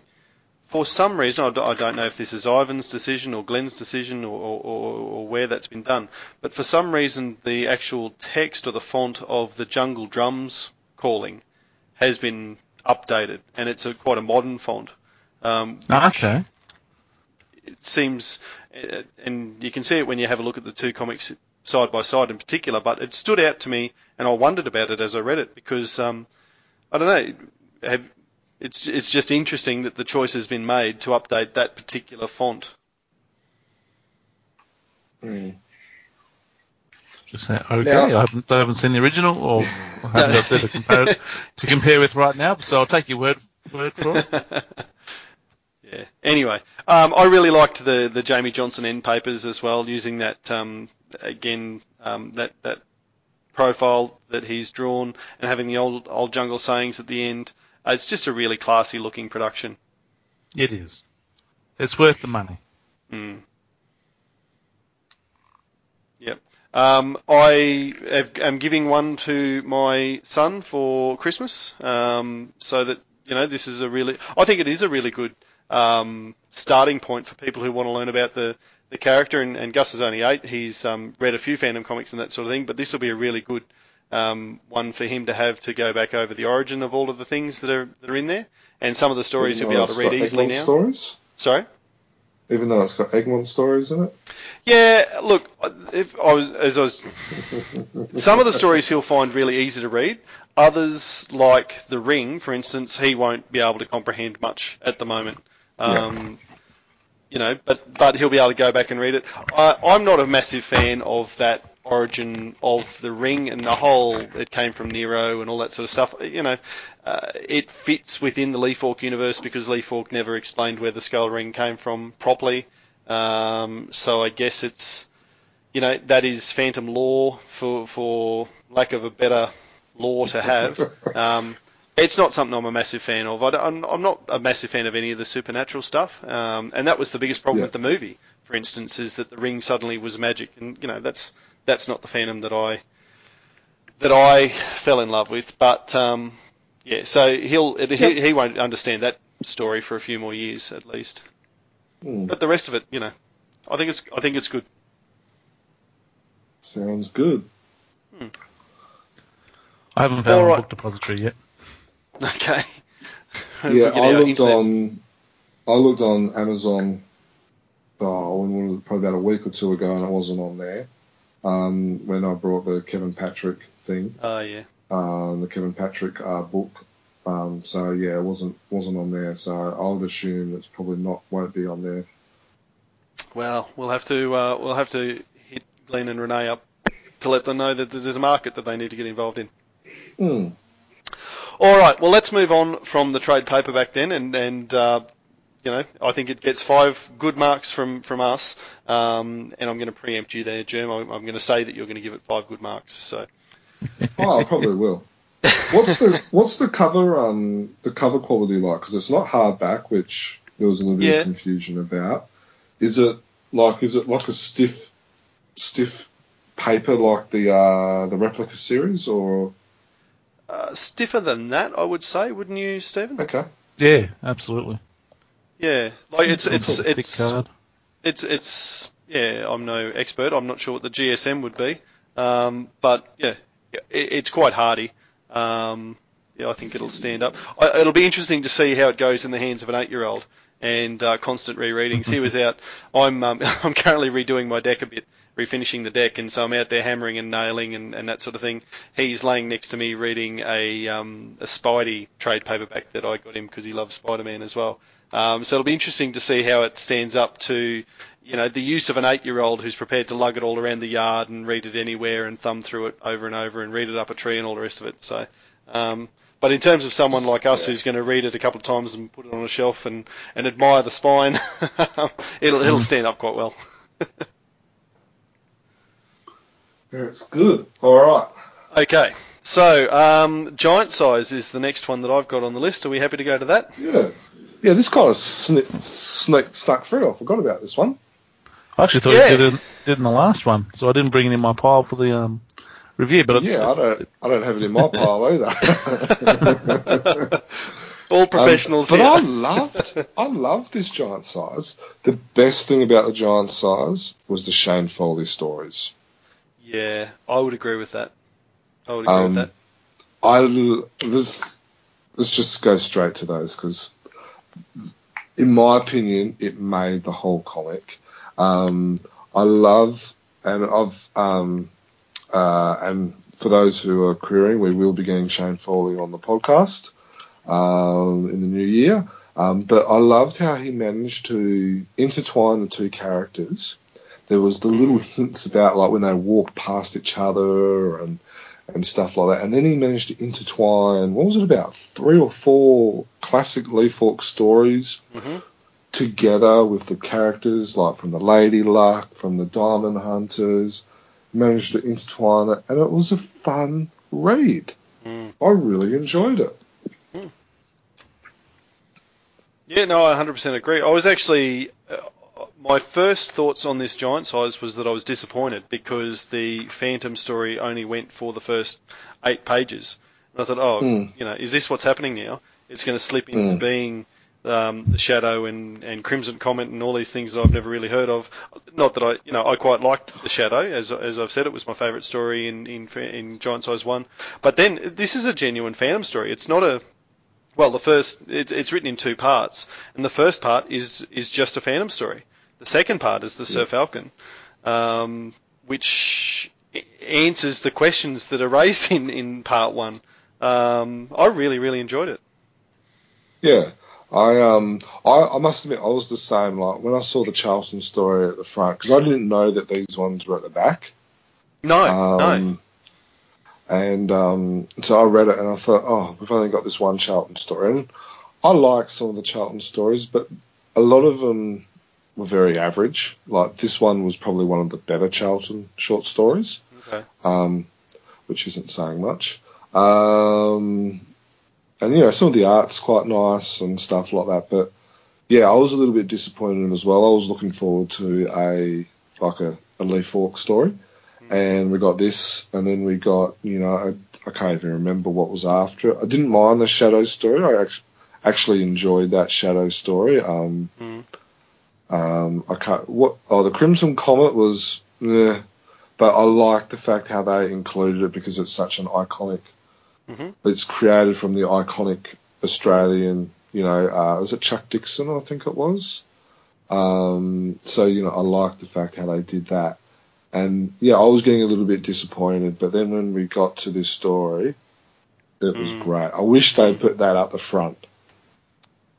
Oh, yeah, yes, but it was also a bit of a nugget to find as well. Yeah, true. Yeah, so, true. Read through the Phantom Ranger, which, it's clearly a 1950s, 60s story. Turn over, and suddenly you've got this stunning new... The Phantom. And I'm sure that Shane Foley's artwork here is not going to be for everybody. There are going to be people who go, well, this isn't Felmang or Cy Barry or whatever their particular favourite is. But it's really good quality art. It's a good balance of simple complexity, I think. That there's that now, sort did of you range. enjoy this story? Because he didn't enjoy his first one, and he has heard your comments about that on the podcast as well. So, yeah. We've got to stop letting people listen to the podcast. I say things that people... my wife listens, and she knows where I was storing my Supernova money, and now Shane Foley's listening, and he knows I didn't like his first Sir Falcon. But Shane, if you're there, I really liked this. And I guess because there's such a good Phantom crossover, got me into it. But I really enjoyed the story. What about you, Steve? I'm just speechless, Jan, that you really wanted to see a Lee Falk story in the in the giant size. I'm still getting over that. No, but apart from I've that, said I've on only the podcast plenty of times, I like Lee Falk stuff. I just like them to be produced in top quality. Yeah. But, I've only read throw me under the bus when you get a chance, mate. every chance I get. I've only read the Phantom and the Crimson Comet stories, and I like the Crimson Comet story. Like, I thought the start, how he became, with the wings and stuff. I thought, oh yeah, that's a bit rich, and thought, oh yeah, good on your dad. Well done on that one. But Father of the Year material. Yeah, that was incredible.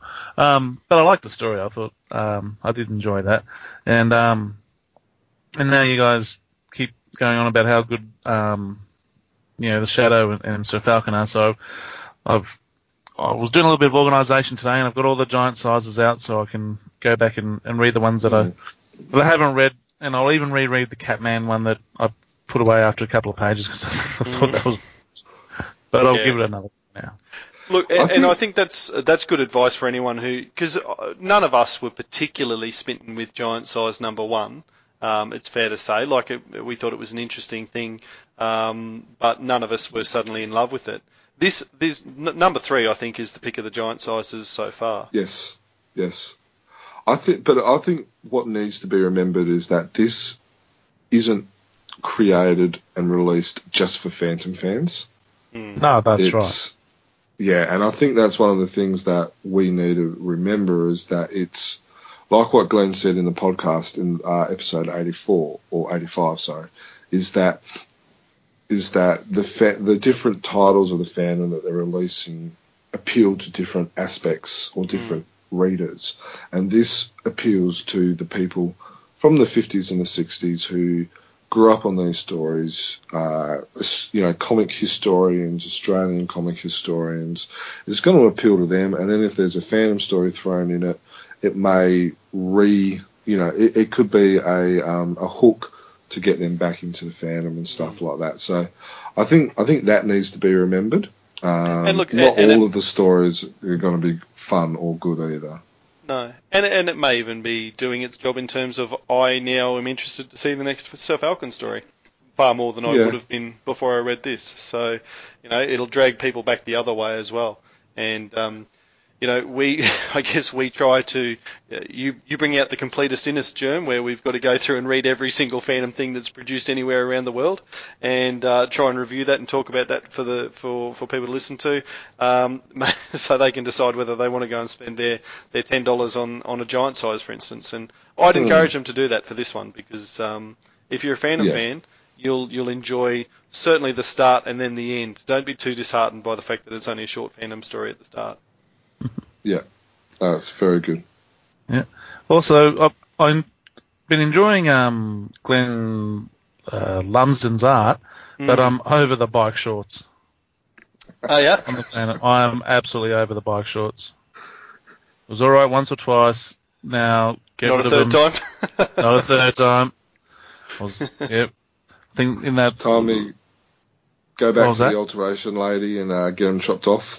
Get them fixed up, please, because so everything else about that front cover is awesome. Those bike shorts, I've had enough. So you're fine with the grey, but not the bike shorts? Well, I'm fine with the grey because I was going through some back issues.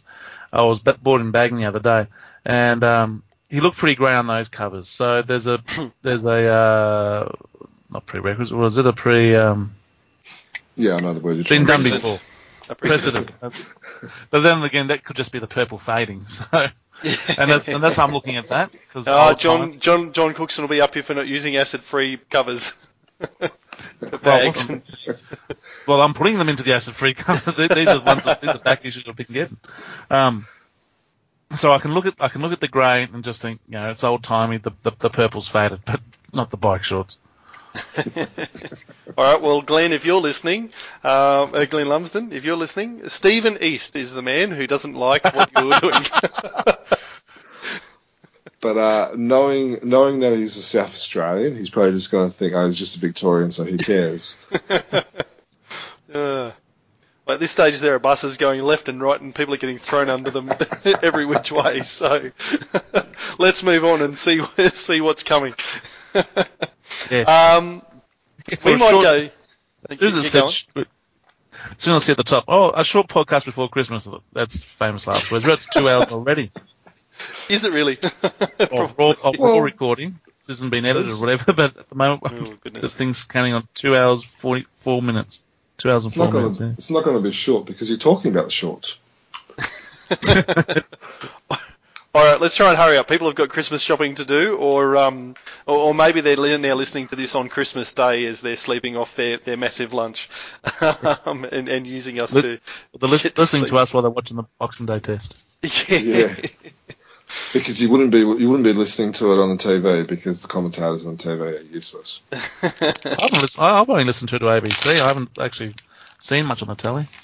Yeah, no, I'm there too. Anyway, we're getting distracted, and we've just said how it's going very, very long. Let's move on to Phantom's World. We'll stick with the specials, and then we'll come to the regular issues. So Phantom's World 3 was released. Well, I got it as a subscriber this week. Jermaine, we know that you haven't got this one yet. Stephen, you got yours in your local comic shop earlier this week? When did I get that? Yeah, sometime. It might have been last weekend. I can't remember. Yep. It was last weekend. Yeah. Yeah. So Jermaine this is again. You showed off to me. Yeah. Yep.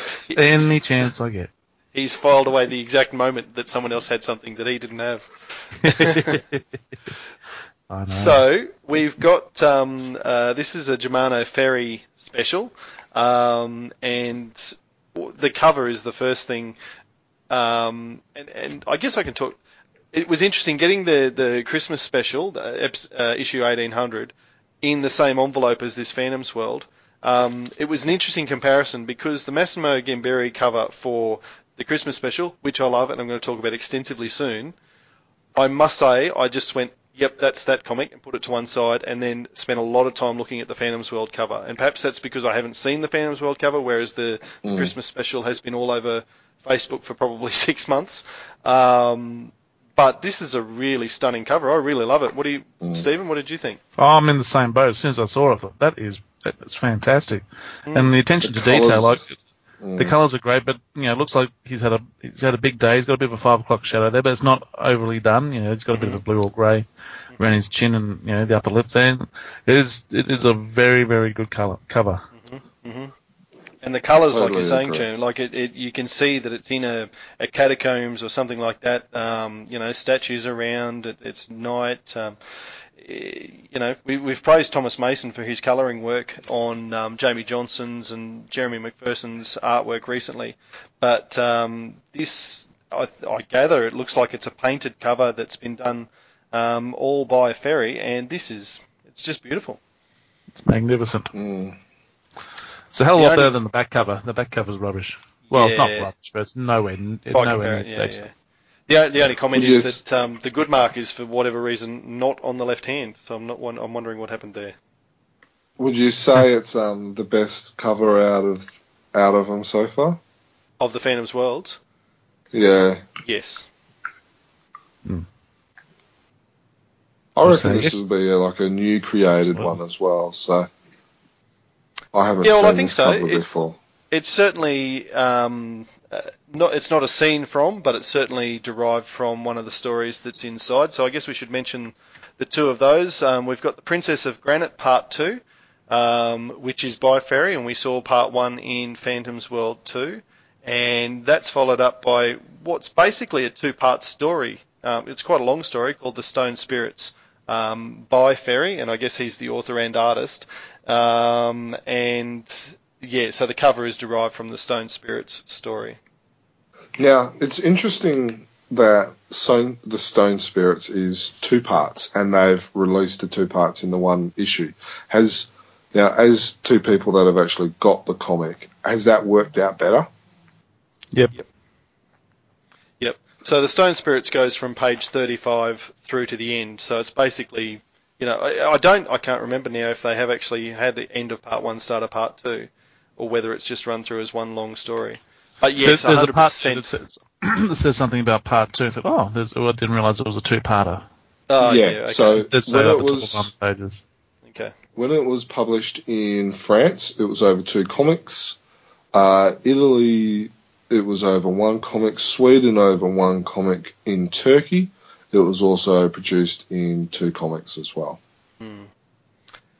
Look, I think it works much better as a 1 comic, and that is because of the thing that I don't like about it, is that as a narrative, and I guess this is, like Joe and I would differ here, for instance, because he's very much art focused, and I'm probably more narratives focused. From a narrative point of view, it's harder to follow. It's disappointing in the sense that there's not a clear narrative arc. Characters come in, they come out. There's bizarre new characters come in halfway through the story. It doesn't feel wrapped up. There's quite a lot of plot holes. There's a lot of loose ends. And I think that if that was split across 2 comics, it would be even more confusing. The second story would almost feel in some ways detached and different from the first story. So the only way it works as a complete narrative is the fact that you've sat there and read the whole thing. Okay, so did you... Because we've got, in Phantom's World 2, you've got the Princess of Granite Part 1 and now Part 2 in this one, and the Stone Spirits. Did you enjoy the Stone Spirits, and this is also a question for Stephen, did you enjoy it more because you were able to read it all as one than, like, you know, using those 2 stories as a comparison, where in the second one, in the second Phantom's World, they've split the 2 stories, where in this one they've got the same story in the same one. Does that kind of question make sense? Yep. What did you think, Steve? Well, first off, I want to talk about your point there about things being a bit confusing and loose ends. The woman who appears in the story, particularly in the second half or in the second part, I think she needed to be a little bit more punished than what she was. She got off scot-free, but wasn't she the bad guy? Well, that's what I went back over the pages just to make sure, and she knew what was happening. Yeah. But when she's there as her, it seems like it's all oblivious to her. But when she's the bad guy, oh, hang on, she was the bad guy. She knows what's happening. She's got off scot-free. I don't like that. No. She's good-looking and rich and European and a good sculptor, so therefore I let you go. That was one of my biggest problems with the story. So that irked me. And the bad guy from Part 1 just disappeared and was never heard from again. Yeah, and that's what I thought. Who was under the cloak, but no, it was her. And and that would have been more confusing over the 2 issues. In regards to having that one all in 2, having that all in 1 and having the other one over 2 issues, I'm probably the wrong person to ask, seeing as once I saw that Princess of Granite was Part 2 and realised I hadn't read Part 1, I went back and read Part 1 and Part 2 straight away. So I read it as if it was in one comic. No, I didn't go back and read Part 1 again. And maybe I should have, because Part 2, like this whole story, Princess of Granite, there's kind of, it can be quite confusing in the sense of there's a time shift and there's people under the influence of a memory forget, not the Phantom in Part 1 and Diana in Part 1, continuing Diana in Part 2, so she's forgotten her memory, she's forgotten everything she knows and is playing the part of another character, and I'm trying to keep track of which character is which, and I think that's Diana, but no, she's currently Amaruta or whatever name she goes by in this one. Then there's this Matilda or Maldita character. Maldita, yeah. Yeah. Pretty much say Matilda every time you see the name. Yeah. And so trying to keep track of who's who there. I don't know. I mentioned in a messenger comment to you guys today that I'm just finding the Italian stories, and perhaps it's a different cultural thing. Maybe it's for the fact that they're older stories and they've got a different heritage behind them in Europe or Italy or whatever. I'm not following the narratives as well as I'd like to, and they're not fitting what I guess I understand as a functional narrative construct, and so I don't enjoy them on that level as much. That said, I really like a lot of the artwork, and there are certain panels in this that, particularly in the second story, Stone Spirits, where I just think that's really classic, beautiful Phantom artwork. So if I try and, I guess, pull a switcheroo on myself and just focus on the art and not worry about the story, then I quite like it. Yeah, I think the art's quite good. Yeah. I think that's the reason why they haven't been produced in English before, because a lot of these stories, not a lot, some of these stories have been produced by Sweden before, so they've got, copies of it that they could have given Jin and stuff. But, Jin has rejected stories before because the story's not good or the art's not good. So I reckon that's the reason why we haven't seen these type of stories before. I think majority of people will enjoy it because they like the art of Filmang and Ferry, and even Todaro, who's got a very similar style as well. It's that they like that Italian art. I also think it's good from a completist point of view, is that you get to see stuff that we've never seen before unless you've actually got these comics from another country. So yeah, I think you're right that the stories are not going to be award winners. They're not the best. Whether they're a mixture of all of those, whether they're a product of their time, and maybe they didn't pay the writer enough or whatever. But I'm with all of that said, I am enjoying seeing these stories, and I know Glenn's enjoying finding them and creating them and publishing them. So yeah, I think it's probably one of my, I prefer this one than the Giant Size in general. I'm preferring the Phantom's World. Yeah, that's probably fair. Although of these two issues, the Giant Size 3 and Phantom's World 3, Giant Size 3 wins for me. Yeah. All right. Steve, do you want to add to that? No, I've got nothing further. Good. Good, because it's nearly midnight there. We need to move on. Yep. I've already had a you probably didn't hear her. She came in and had a word. You're not being too loud and keeping the kids up, are you? Oh, I'm in the car, but I didn't hear the young one crying out. Mate, that's why kids have got two parents if they're lucky. Yeah. I got a message from my wife Abby saying, Daddy's talking very loud. So people are going to complain about Jermaine going quiet about halfway through. That's because he likes his family and wants to keep living with them. That's it. All right. So let's get into the regular issues then. Through number 1799, The Dead River, and also Phantom by Gaslight number 4. Let's focus on The Dead River to begin with.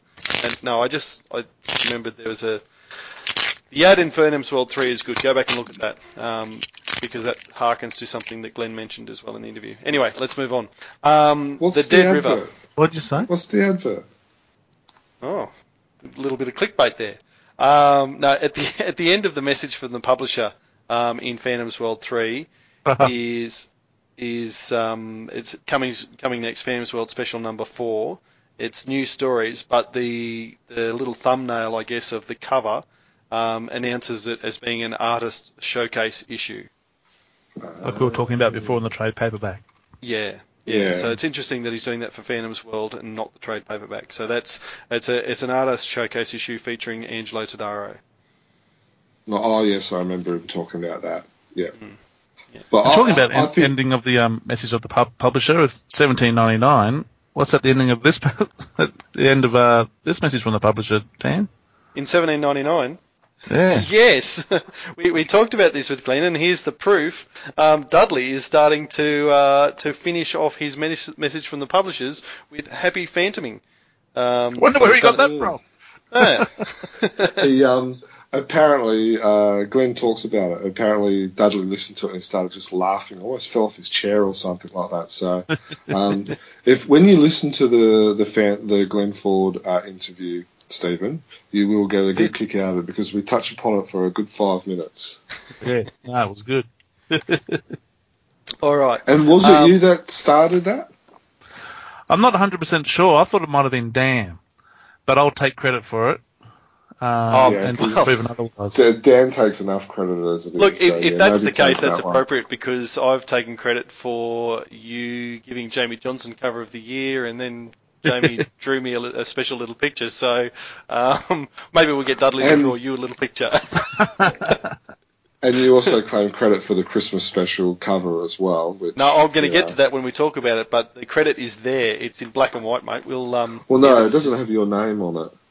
We'll talk about that when we get to it. That's 1800. We're on 1799. Let's stay focused. We've got a run sheet. We're talking about the Dead River. So, the story of the Dead River. Now, this is really cool in that it is the first, finally, I guess, in Australia, we're getting the first story that was drawn by someone who went on, I guess, to become quite a legendary fandom artist, a Scandinavian fandom artist, Jamie Valvey. This is his first story, and I'm going to see if I can find when it was first published, 1972. Have you enjoyed reading this story? Yeah, also the first time I saw Rhodia. Oh, is that right? Okay. Yeah, that's what I thought you were going to go with, to tell you the truth. If on the first page, if there's a little bit of paper with a little paper clip in there, it talks about how it's been the first Rhodia. Yes. I think he also mentions it in his message from the publisher as well. Yes, he did too. In the first 4 or 5 lines. So no, it's about halfway. So I enjoyed this story. It's a fun story. It's not really doesn't really have fun elements. I was going to say, but what's your definition of fun exactly? Environmental destruction. Racism, terrorism. But I like how it works with the Phantom character, I suppose, that is really well established in the sense of someone who is a warrior for the jungle and will go into bat for the jungle people, and that character really comes to the fore in this story. Now, I'm assuming you've all got the comic in front of you. Now, page 19, the third panel. I'll let everyone get there. Yep.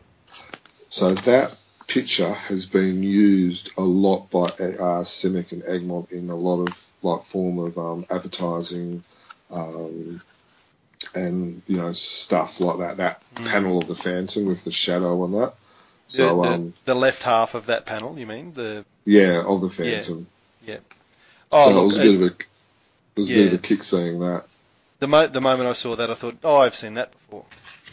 Yeah, exactly. Now, one of the things... Before we go on that same page there, this is the one issue that I had with the whole story. Is the Phantom letting these guys keeping their ammo and their guns and all that type of stuff? They might be on the fight for a right, but it just irked me. Interesting, because the Phantom's always supported the RPA or I think in later editions it's the RLA, the Rhodia's Liberation Army.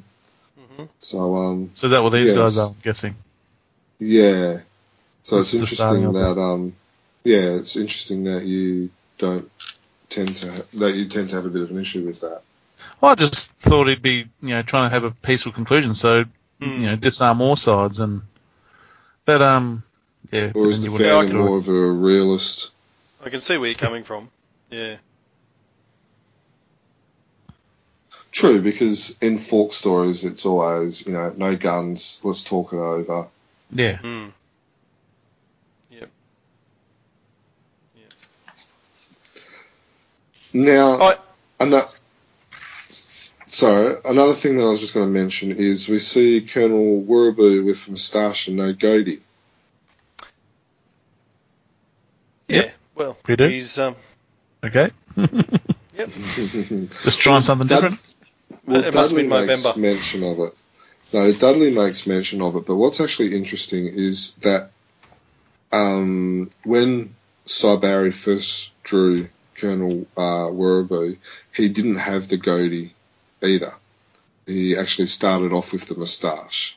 Okay. So I can't remember the exact dates and all that. So maybe the reason we see Werribee with the moustache is because Jamie was copying what he saw in the newspapers, and then afterwards we see with the traditional goatee. Yeah, interesting. All right, I'm probably a little bit more excited though to talk about the Phantom by Gaslight part that we've got at the end, at part 4. I'm happy to move on. Sorry? I'm happy to move on. Cool. This, I think, goes back to the very first page of episode 1, where the Phantom's handing over the rings, and we see a little bit more now. That's the expose happens. This was a really transformative issue, or episode, I suppose, in this story. What are we thinking about where Phantom by Gaslight is going? I tend to agree. It was great to see the threads kind of join, because for those who remember, and I'm sure I'm never going to live this down, I had a little bit of concern with the first page in the first issue, but this explains it. The artwork's amazing, by the way. I thought it was great. It's interesting that the Phantom opened up the secret of it being passed from generation to generation to this family. Yeah. And I guess with what happened on page 29 where there was the argument and then the split, it almost shows why the Phantom can't do something like that, because you're opening yourself up for potential issues, i.e., their kids are now having to deal with this guy who's trying to lay claim to be the Phantom, and in my opinion is probably the reason behind where the rings have been stolen. Yeah, that's interesting. I hadn't sort of thought. I'd wondered a bit about this family suddenly coming in and, oh yes, we'll train your son as if he's a third Phantom. And where that's going. Do you think he was the third Phantom, or whether he was more of just like a backup plan?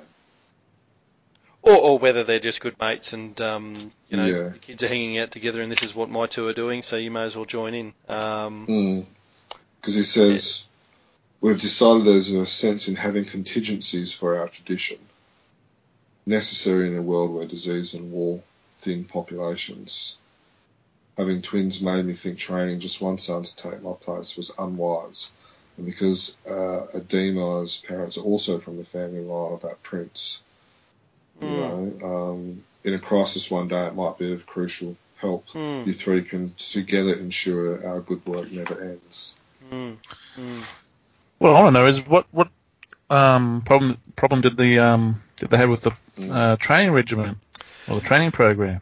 It does seem it's not the greatest premise for suddenly abandoning this whole thing. Oh, my kid's you're working my son too hard. That's it. We're all going to stop. We're going to walk away. And It was the from the art. It looks like it was the wife. Well, we know. Yeah. Yep. Well, the father is leading the way. Don't just blame the lady. But he's looking back. He's looking back with regret. Yeah, that's the way I read it as well. Is that maybe she wears the pants. But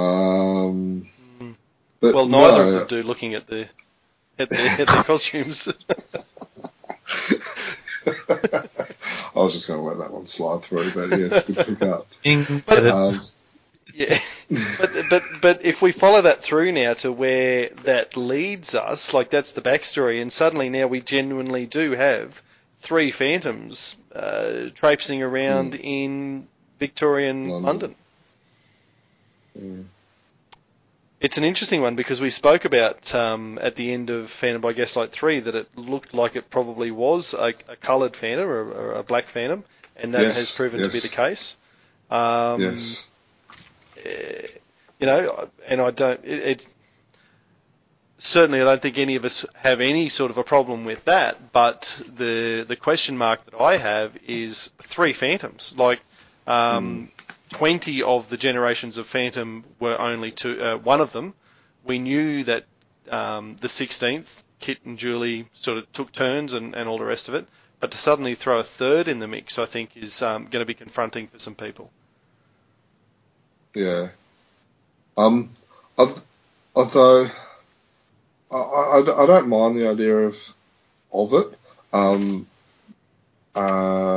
It's just going to be interesting whether he's going to turn as just like a bit character or whether he's going to play a major crucial role and maybe even join the people on the back page.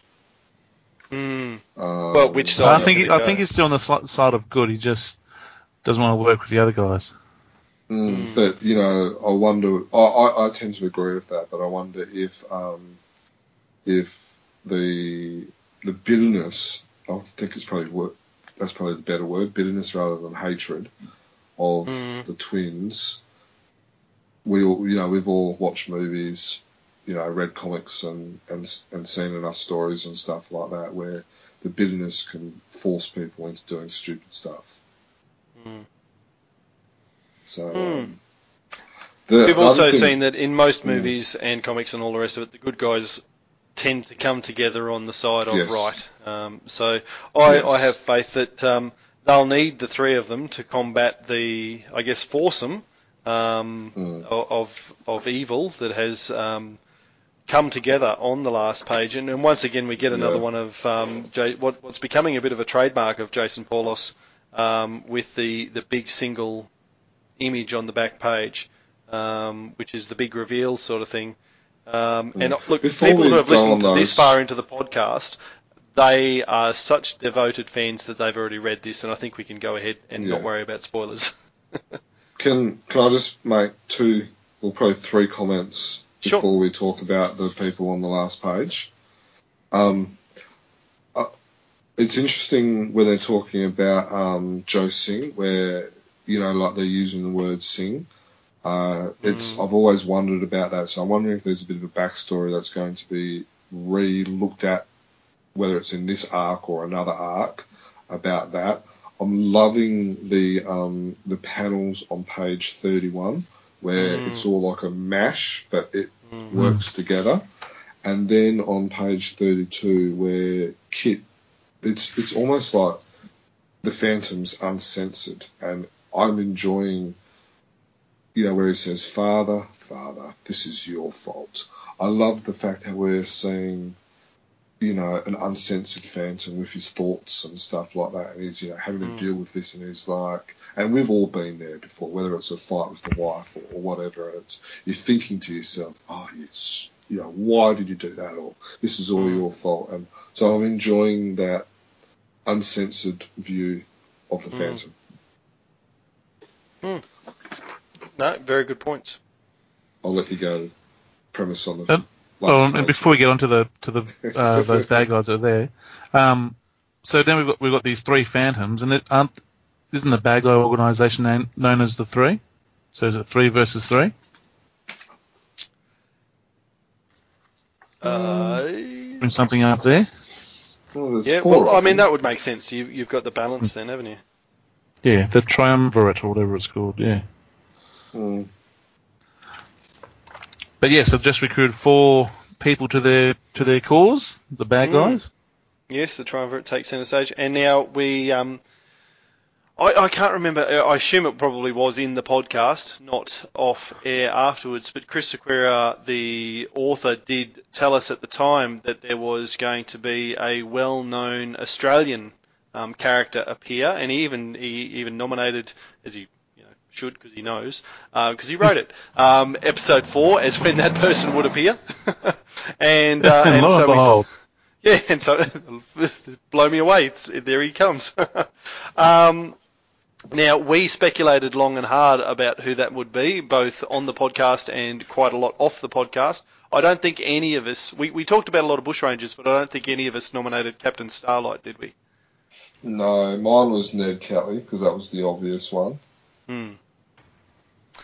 So I think it's a really good choice because it's someone who is going to be in the consciousness, I think, of most Australians, particularly people who have been educated in Australia from prep sort of thing. Like there's a lot of new Australians who may not know, but anyone who's done Year 3 and 4 Australian history is going to be aware of all the bushrangers, and Captain Starlight is certainly one of the more famous ones.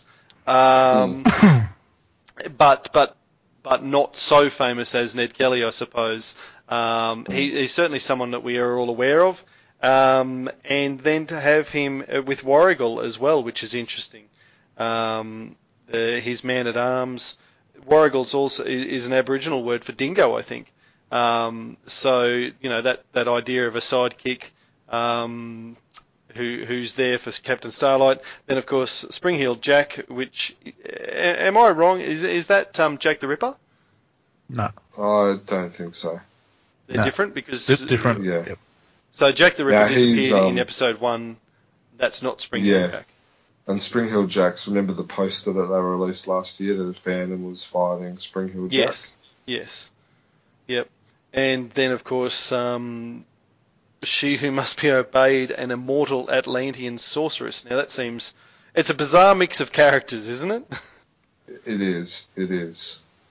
Now, yeah, it is. It's, yeah... Spring-Heeled Jack is an entity of English folklore of the Victorian era.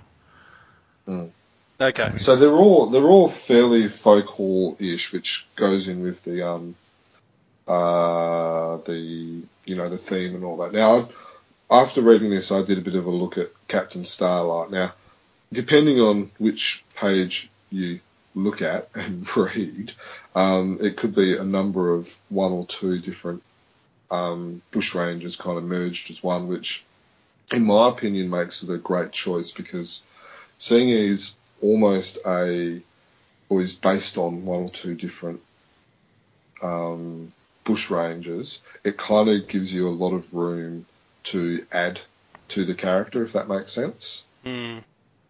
So if the boundary is already fluid, then it's not going to matter if you mess with that a little bit. Yeah, so I thought I liked how they've chosen that because it just gives you so much room. So, I'm really enjoying Phantom by Gaslight as a serial. I'm looking forward to episode 5. I've got some questions about, I guess, particularly this third Phantom, and I'm hoping that episode 5 really starts to solidify, I guess, that character at least, because he's only just been introduced, Adami, and where he fits into the picture. And look, the way this moves, there's only 8 pages at the end of a standard Frew comic, but gee, it's a fast-paced little thing. Lots of things happen in those 8 pages, don't they? It kicked along very at a top speed. It's but then what I like about it is that, and this is a tribute to the artist, is that there's pages where there's sections where it slows right down, and like for instance, in the first issue you've got the full page of Julie Walker walking down the street being stalked by Jack the Ripper. So that's a real slow element, and then even in this one you've got, like for instance, the Phantom or the third Phantom jumping off the balcony, and then in 4 panels you've got him, jumping, throwing something, that being caught on the roof, and then swinging like Tarzan. And then, so you've got that in 4 panels, where in other parts he would have done that in 1 or 2 panels. Oh, look, that's on page 32. The comparison between 31, which you've already mentioned, that's essentially, I guess, 6 panels, 6 panels, which is all sort of mashed in together, like you said. Then you flip it over and you've got your standard 6 panels, and just the pace difference between the two of them is, it's incredible. So, and then even on page 33, you've got the same with the first 2 panels. So I'm enjoying, the flow and the fast pace and then the slow pace, and it's obvious these two guys work well together. They're talented. They've got they put a lot of work in it, and it's a great read.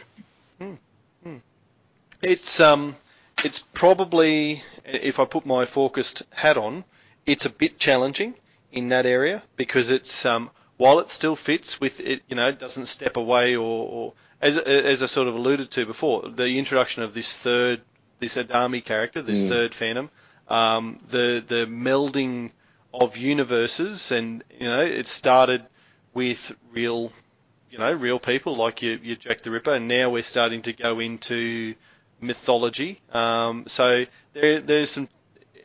We're going in a, we're boiling the frog, so to speak, in the sense of how we're getting there. But there's going to be some frogs who are looking around, some focused frogs who are looking around going, geez, this is getting hot, I think I might get out. So, and then you can't. Yeah, that's right. You got your trap. I'm sucked in. So, no, it's really interesting. I hope that people are sticking with it. We talk a lot about the older generation of readers and that sort of thing, and probably Dudley's dealing with letters of people who are starting to go, well, hang on, what is this rubbish? And I hope that they are not doing that. I hope that they're sticking with it because there's so much promise about it.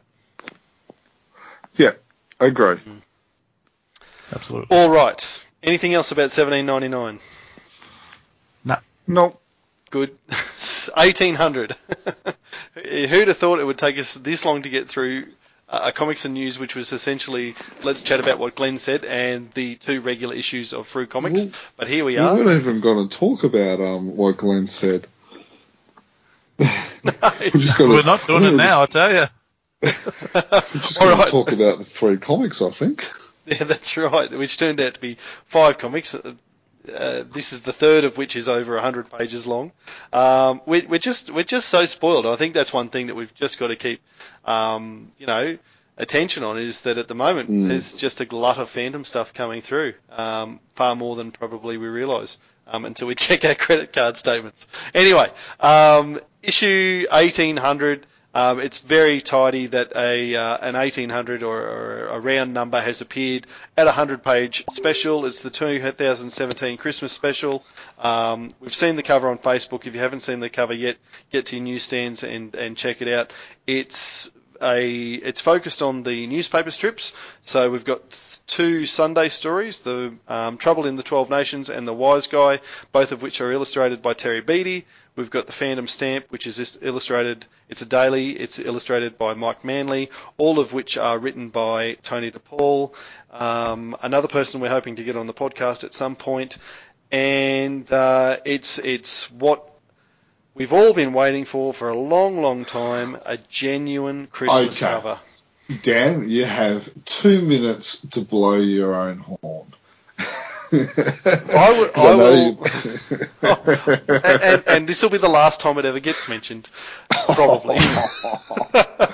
Do you believe until that, next Stephen? Christmas? Do you believe that, Stephen? No, not for a minute. I am more than happy for people to be messaging me on Facebook or contacting us via the website with their thanks and their gratitude for finally getting a genuine Christmas cover on a Christmas special. Look, you can say as much as you like that, lots of people, blah, blah, blah, blah, blah. I've got a Frou Crew badge sitting on my collector's shelf that was given to me from Dudley for the idea of a Christmas special. So he says at the bottom of his message to the publisher, there are some readers out there that have been banging a drum about a Christmas-themed cover for some time. This is for you. You know who you are. Yes, I do, Dudley. Yes, I do. Thank you very much. I really appreciate it. I understand that you couldn't put in the message from the publisher a personalised, well done, Dan, thank you, because of the people that you would have put offside, but I do know who I am, and now everybody else, just lap it up. Open up your Christmas cover in its panoramic glory. Look at the front, look at the back, the mistletoe, the Santa's cap, the Santa's sack, all of the Phantom goodies that are emerging out of the Santa's sack. Well done, Massimo. We love it, and thank you all. I think Steve might have to edit this podcast and just get rid of that bit.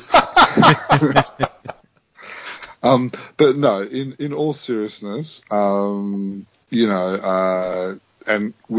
had a joke about this, but it is good to see. In all seriousness, it is good to see the fan and with a Christmas theme cover. Hopefully, it means we will see more sales, which would justify in a sense through doing this. So I'm. I really like the idea of mums and dads. We're recording this on the 20th, so we're 5 days out from Christmas. Mums and dads in the next few days who are scrambling around shopping centres going, oh, what are those last-minute gift ideas that we can put in our kids' Christmas stockings or whatever it is. You're walking through the newsagents and you actually see it's clearly labelled Christmas special. There's a Santa hat. There's the Santa sack, like I said. It's going to jump out and go, right, that's the Christmas thing that we can just give for the kids, and the sales will increase. I really hope that is the case. Yeah. What about the stories? I agree. Do we really want to move on already? Come on. Let's talk about the stories. It says it doesn't say. There is one reader out there who's been banging a drum. It says there are readers. So, Dan, I'm sorry, it's not just you. Dudley knows that there's more than one person out there. I'll get the email where he has acknowledged that, and I'll post that on the podcast page. Now, let's talk about the stories, because the other thing that I really like about this, and obviously this is the focused or the newspaper strippist in me that's coming out, is that this is our real focus for the year on the newspaper strip stories. Now, we have had a couple of other Tony DePaul stories published this year. I do acknowledge that through 2017. We've already had, let me track these down, we've had The Challenge back in 1778, and we've had The Baron Khan Sedition from 1788. So it's not like we've been bereft of newspaper stories, but to have the three of them come out like this as a Christmas special, I think they did it last year as well. The Christmas special was all newspaper strips. It's a nice theme that they're going to go with, if that's what they're going to do now, and have those dailies and Sundays come together for Christmas. And in colour as well. Yeah, absolutely beautiful, isn't it? Now, which story did you enjoy the most? You go first, Stephen. I've been talking a bit. Nothing new there. I don't have the Christmas special, but oh, sorry, no, you don't. But who's read all these stories? I read all these in the paper and as they appeared. From my memory, 12 Nations is pretty good.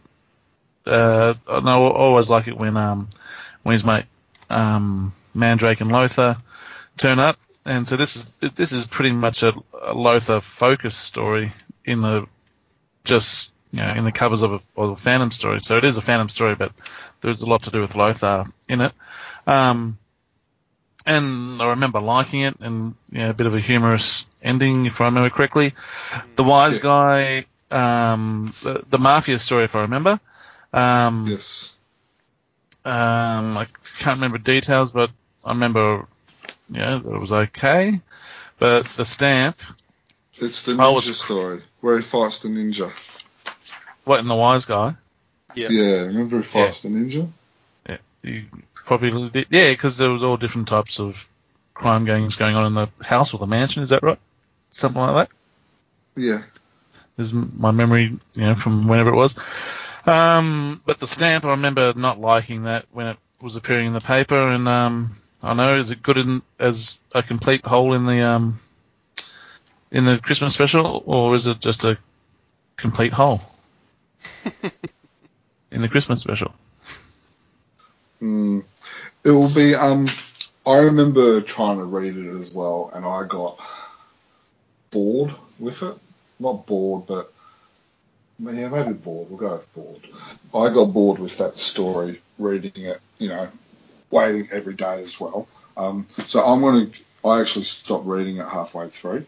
So when it was out in the newspaper. So I'm going to reread this and see if I still find it boring or whether I actually whether I actually enjoy it reading it as a comic rather than as a strip.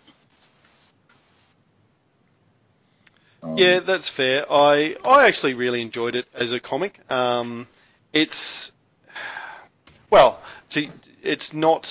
fun story, to use that vernacular, I suppose. It's pretty meaningless, in the sense of, the premise of the story, and is the Phantom going to be on a stamp, and is someone researching the Phantom, and how can we, but it's fun enough. It's not my favourite in this collection of 3.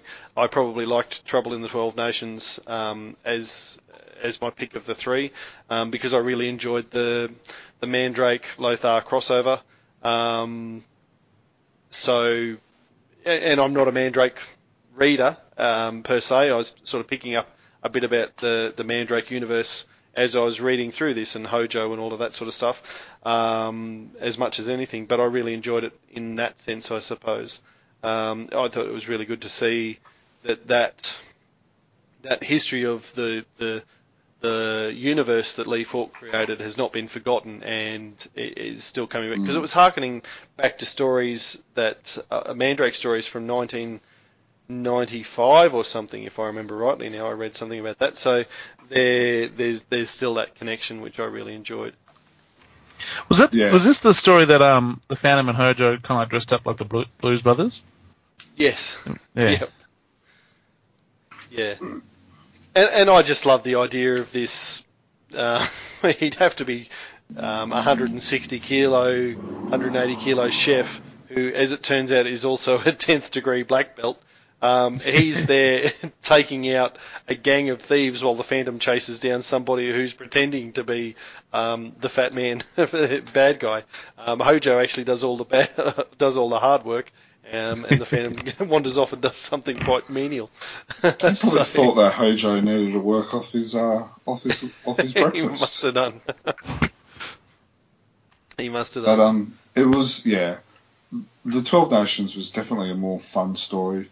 I probably enjoyed 12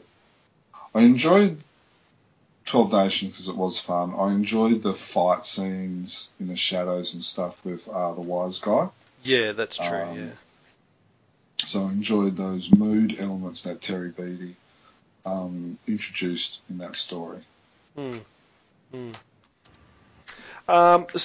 thing that is exciting is that with the stamp being in this, it means that the next daily due for production in a comic by Frew is The Curse of Old Man Moz, and I think we're all really looking forward to seeing that as a collected comic book rather than as the daily strips. Certainly the 3 of us, and I think a lot of people around the fandom world, started to really follow the news strip again based on that story, and to see it come together as a comic. So hopefully we're not waiting till the Christmas special next year for that one to appear. I'm looking forward to seeing that sometime sooner rather than later, early in 2018, I hope. Yeah, that'd be ideal.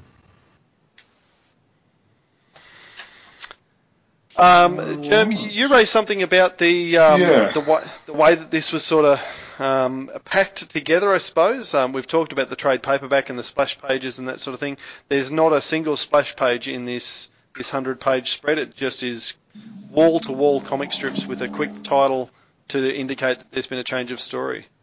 Now, it was just interesting, and we kind of talked about this in the trade paperback as well. Like, the thing in my opinion that set the wedding special apart was the fact that it had the fillers, like it had a couple of the articles, it had the research going into Diana and the Phantom's history throughout the years and stuff. I thought that was great. With this Christmas special, and I'm not sure if it would have worked in this, especially because we have got 100 pages of story, which I think is good anyway. But it was just interesting having 2 comics that have come out within, a month of each other, and one, there seems to be more time spent in the comic with the extra fillers and stuff like that. And then you've got the Christmas special where it is just, the comic. We've got a message from the publisher. On the back pages, there's 2 pages, and then I think there's a subscription one in the middle somewhere. I think I saw it. After the Wise Guy, I think it was. I was going to make a liar Flicking out through now. Yeah, I'm trying. Yeah, I don't. at the end of the Wise Yeah, Guy. Yep. Be like And it's metal. Yep. Yeah, so it's got 2, 3, 4 pages, including the message of the publisher, or 6 if you include the front and back cover. That is not comic, which is pretty good because, let's face it, a lot of comics are not like that at all. But I just thought it was interesting comparing the 2 comics, where one's Water War comics, like you said, or Water War stories, like you said, and the other one is more, there's a lot more fillers involved. So the wedding special, I mean, it was able to do that because it was 180 pages. So there's, it's almost double the size.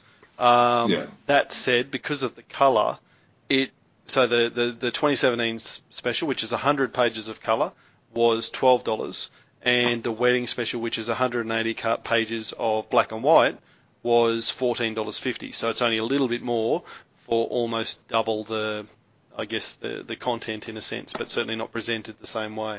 So it does raise an interesting question of what's better value for money, more pages or the colour presentation? I think the more pages. But it is nice and seeing it in colour. No, look, I think the fact that it's a balance is good, and then we've got the 2 of them to compare so close together. It hadn't even occurred to me until you raised it, because I guess I enjoyed both of them for what they were in their own way. I'm really enjoying seeing a bit more colour. I must be honest, I probably was one of those people who thought that black and white was the only way to go. But seeing the trade paperback in particular, now the full colour Christmas special, on the back of the full colour Christmas special we had last year, a few colour issues that we've had, the Girl Phantom special, which had some colour, some black and white. I am really enjoying seeing some colour, and I think that's probably a shift that I'm going through at the moment. There was probably maybe the trade paperback, this one, Girl Phantom. And then was the Full Circle this year as well? Full Circle, yep. So that's 3, 5. So there's only been 5 issues, well, not including Kid Phantom. Supernova was, because the first Gaslight was in 6. colour. Yeah, okay. So we'll go 6, and then including Kid Phantom, so that's 2. That's 8. And there's been, probably about 40 comics produced, I would say. So you're looking at, less than a quarter have been in colour, which I think is a good balance at the moment. Yeah, because it does still need to be cost effective. I'm worried, I'm a little bit worried that next time I go to renew my subscription, what that might cost and whether that starts to go up. Stephen, are you feeling the day-to-day cost or the weekly cost, I suppose, going to the newsagent and we've talked about a bunch of 100-page specials and colour obviously costs more. Are you feeling that more regularly than we are? Well, like I said, I think we said it on here. I've started putting a bit out of my paycheck into a separate account so I could kind of save up for Supernova. But it's it's being ripped off, or not ripped out. I don't know. It's been taken away every month or every fortnight because of these $10, $12 comics. Yeah. It is hard for a completist. I think it would be hard. I think I was talking to a friend of mine who lives in Sydney. Similar age as us. He's got only the one child. He's an immigrant to Australia. one of the main reasons he chose Australia was so he can get Phantom comics. True story. That's not an economic refugee. That's a Phantom refugee. That's brilliant. But he had to make the decision not to. He doesn't get giant size just purely because he can't afford to get all of them. Yeah. Yeah. Yep. Thankfully, this is all tax deductible because we're all making so much money off it that it counts as an income. Asterisk, that does not happen. No, it's it's a double-edged sword, isn't it? Because if we'd be complaining that it wasn't there, now we're complaining that it costs a lot of money. Look, you've only got to go, and I mentioned my son and Spider-Man before. You've only got to go to the toy aisle in any department store, Kmart, Big W, whatever, and try to pick a Superman toy to give to your son for Christmas or a Spider-Man toy. And you've got shelves and shelves and shelves to choose from. I thank goodness that there's only one Phantom toy that you've got to go and chase and find at a specialty shop. And there's not that range, because if you're a completist and you're a Spider-Man completist, for instance, you couldn't be married. It just wouldn't happen.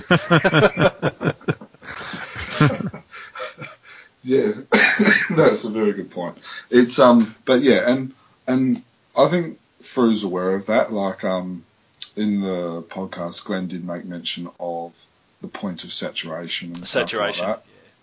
So I think they're aware of it. It's just, I think it's worth just continually looking at from a fan's point of view, especially from a podcast point of view, because I'm sure I'm sure it is a concern for some fans. All right, now we will rip through. I'm sure we'll rip through this last little bit because hey, well, we've done the comics, we've done the news. Speaking of the fact that it's costing us money to be fanning fans, finally we've got a little period of time other than birthdays where we've got an opportunity for people to give us Phantom things. And so Jermaine has added this to the back of the what's the word? Podcast run sheet. Run sheet is what I'm looking for. A Phantom Christmas present that you want or that you already know that you are getting. So neither Steve or I have added anything to this. We're going to have to think of it on the fly. So we'll start with you, Jermaine. What is a Phantom Christmas present that you want or that you know that you're already getting? Well, I will be honest, this is a self-imposed ego brag moment. So I've got three things. So first one was been some Sparta original artwork. Can we clarify? Are these things that you know that you're getting, or that I've already got them? You've already got them. So I actually don't have anything under the Christmas tree with my name on it. I think the wife is going to go buy me a pair of shorts. But the stuff that I have already got, which is made it in my Phantom room, is I got 2 pieces of original Sparta artwork, and then I've also got a Keith Chatio Fru original cover, and then a back cover from one of the Fru comics from the mid-90s as well. So, do you know the artist? Who the heck is Keith Chatio? Keith Chatto. Yeah, Chatto, yeah, that's it. Well done. Who cares? We all thought it. I'm glad you said it, Steve. Just because you're jealous. Do you know who the back cover of the Fru is by? Yeah, I think it's Glenn. Right, yeah, okay. Cool. So a couple of covers and some artwork, which... Yeah, it was not cheap, but that's my Christmas present and birthday present for this year. What about you guys? Are you getting anything Phantom? I got a bunch of back issues from Bradley. That was nice. Well, I saw that parcel. How many was in there? I didn't count. I'm just grateful for anything. Very good. And have you put out a wish list to your Secret Santa group or to the family for any Phantom items? No, I probably should have. If anyone's listening, I haven't got the apron yet. That'd be nice. All right. Well, that's an easy one, and in the budget of a Secret Santa. Well, that's right. Yeah. Yeah. You should. Everyone should be like, come like November, December, start sending your wife links, or when you're laying in bed, you go, oh, this isn't bad. What do you think about this one? And show it to her on the phone. I do regret that we didn't put together the Chronicle Chamber wishlist post that we talked about, and we certainly did it last year. We had every intention of putting together that easy one link that you can send to your significant other so that they can see that range, but unfortunately life got in the way, so we didn't do that. I might still do it and then backdate it and make it look like we did it. So there we go. For myself, in terms of a Phantom wish list or whatever, I have a sneaky, very confident feeling that there's going to be a Phantom Pokey Topper under the Christmas tree for me on Christmas morning, and I'm very excited to be able to display that and have that up. And on my Christmas wish list in terms of Secret Santa, we do a family Secret Santa and send out ideas to the group as to what we might like, and the Phantom Unmasked was in that was in my list of things that I might like. So hopefully that Kevin Patrick book turns up there as well. So that's my fingers crossed there. Nice. Mostly because it'll save me the money in case they don't get it and then I have to buy it for myself. Yeah. I started reading that one, the Unmasked one. Yeah. Yeah. I'm enjoying it so far. I'm only up to like probably page 5 or something, but what I've read so far, it was nice, and that was, I was reading it while the daughter was watching Paw Patrol, so I had nothing better to do.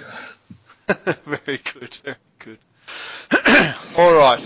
Well, with that, we should say a very Merry Christmas to all of our listeners. I don't know about you guys, but I listen to a wide range of podcasts. There's probably about 10 or 12 that I subscribe to, and there are times, particularly during the football season, because a few of them are football podcasts, that I feel a bit overwhelmed by podcasts, and I can't listen to them all.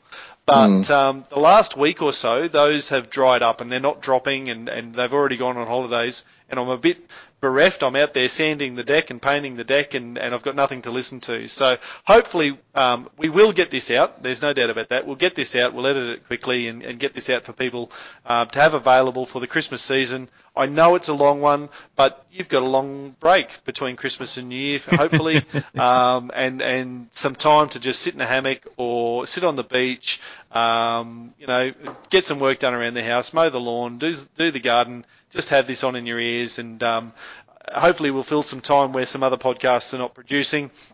And from all of us here, we wish you a very, very Merry Christmas. Before we do those final thoughts, obviously we need to plug the website, chroniclechamber.com, where you're going to get all your Phantom news over the holiday season as well. Particularly at the moment, I'm most excited about that Phantom game that Alex Winter was talking about. We're going to get all of the information up there about that. The Reddit message board on Reddit, www.reddit.com/r/Phantom Fans with the PH. Get on there. As you heard tonight, we do read that, and we'll add your suggestions to the podcast and talk about those. Or you can email us on chroniclechamber@gmail.com. Those are the best ways that you can get in touch with us, and let us know what you're thinking about the Phantom and what's going on in your Phantom world, and bring some things to our attention that we can talk about on the podcast and get on the Facebook groups and on the website. Guys, Merry Christmas to you guys. I think 2017 has been one of the best years to be a Phantom fan. We'll do a wrap-up of 2017. It's been one of the most expensive years to be a Phantom fan. There's no doubt about that. and we'll go into great detail and share our credit card statements and that sort of thing when we do our 2017 wrap-up. We talk about the best covers and the best stories and the collectibles we purchased and the things that were for sale. And we'll record that early in the new year. As we've alluded to throughout, we've got a whole bunch of creators in particular, artists and authors and that sort of thing who we've got lined up to be on the podcast. It shapes up to be an excellent 2018 as well, and we'll talk more about that. But I hope you guys have a very purple and a very, very merry Phantom Christmas, guys. Yeah, thanks, mate. You too. It's echo everything you've said. Couldn't have said it better. Yeah. Happy fandoming, everyone. As Jermaine said, happy Phantoming, everybody. Happy Phantoming. 500. I can't believe you still don't have the trade paperback over there. Oh, I'm going to have a bit of a whinge about that. I'll have a bit of a whinge about that. Tell the free that I need to get. I haven't even got my Fandom's World either, and I'm a subscriber. Yeah. You know, they can do it in far-flung, rural, backwards Queensland. Surely they could do a metro place like Perth. Hello, Alex. Have you joined us? I have. I was just trying to work out what you thought they were not doing or attempting to do in Perth. Don't worry about Jermaine. He's always whinging. He thinks Perth hard done by. You caught him mid-bleat. Yeah. How you going, Alex? I'm Jermaine. We were just whinging about how Perth gets left behind. There's no we involved at all, mate. What was that in regards to?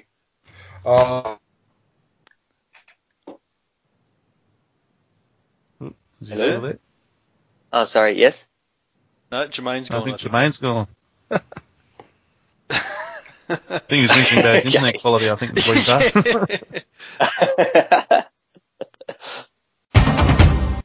Yeah, well, even just, I've only had it, the other guys sounds like they've been using the internet more than me during this. I've only just had a real quick look at the Brigade, just at the finish on that, and it obviously looks like it's a really professional result. So, that's what I do. Anyone who's, yeah, for sure.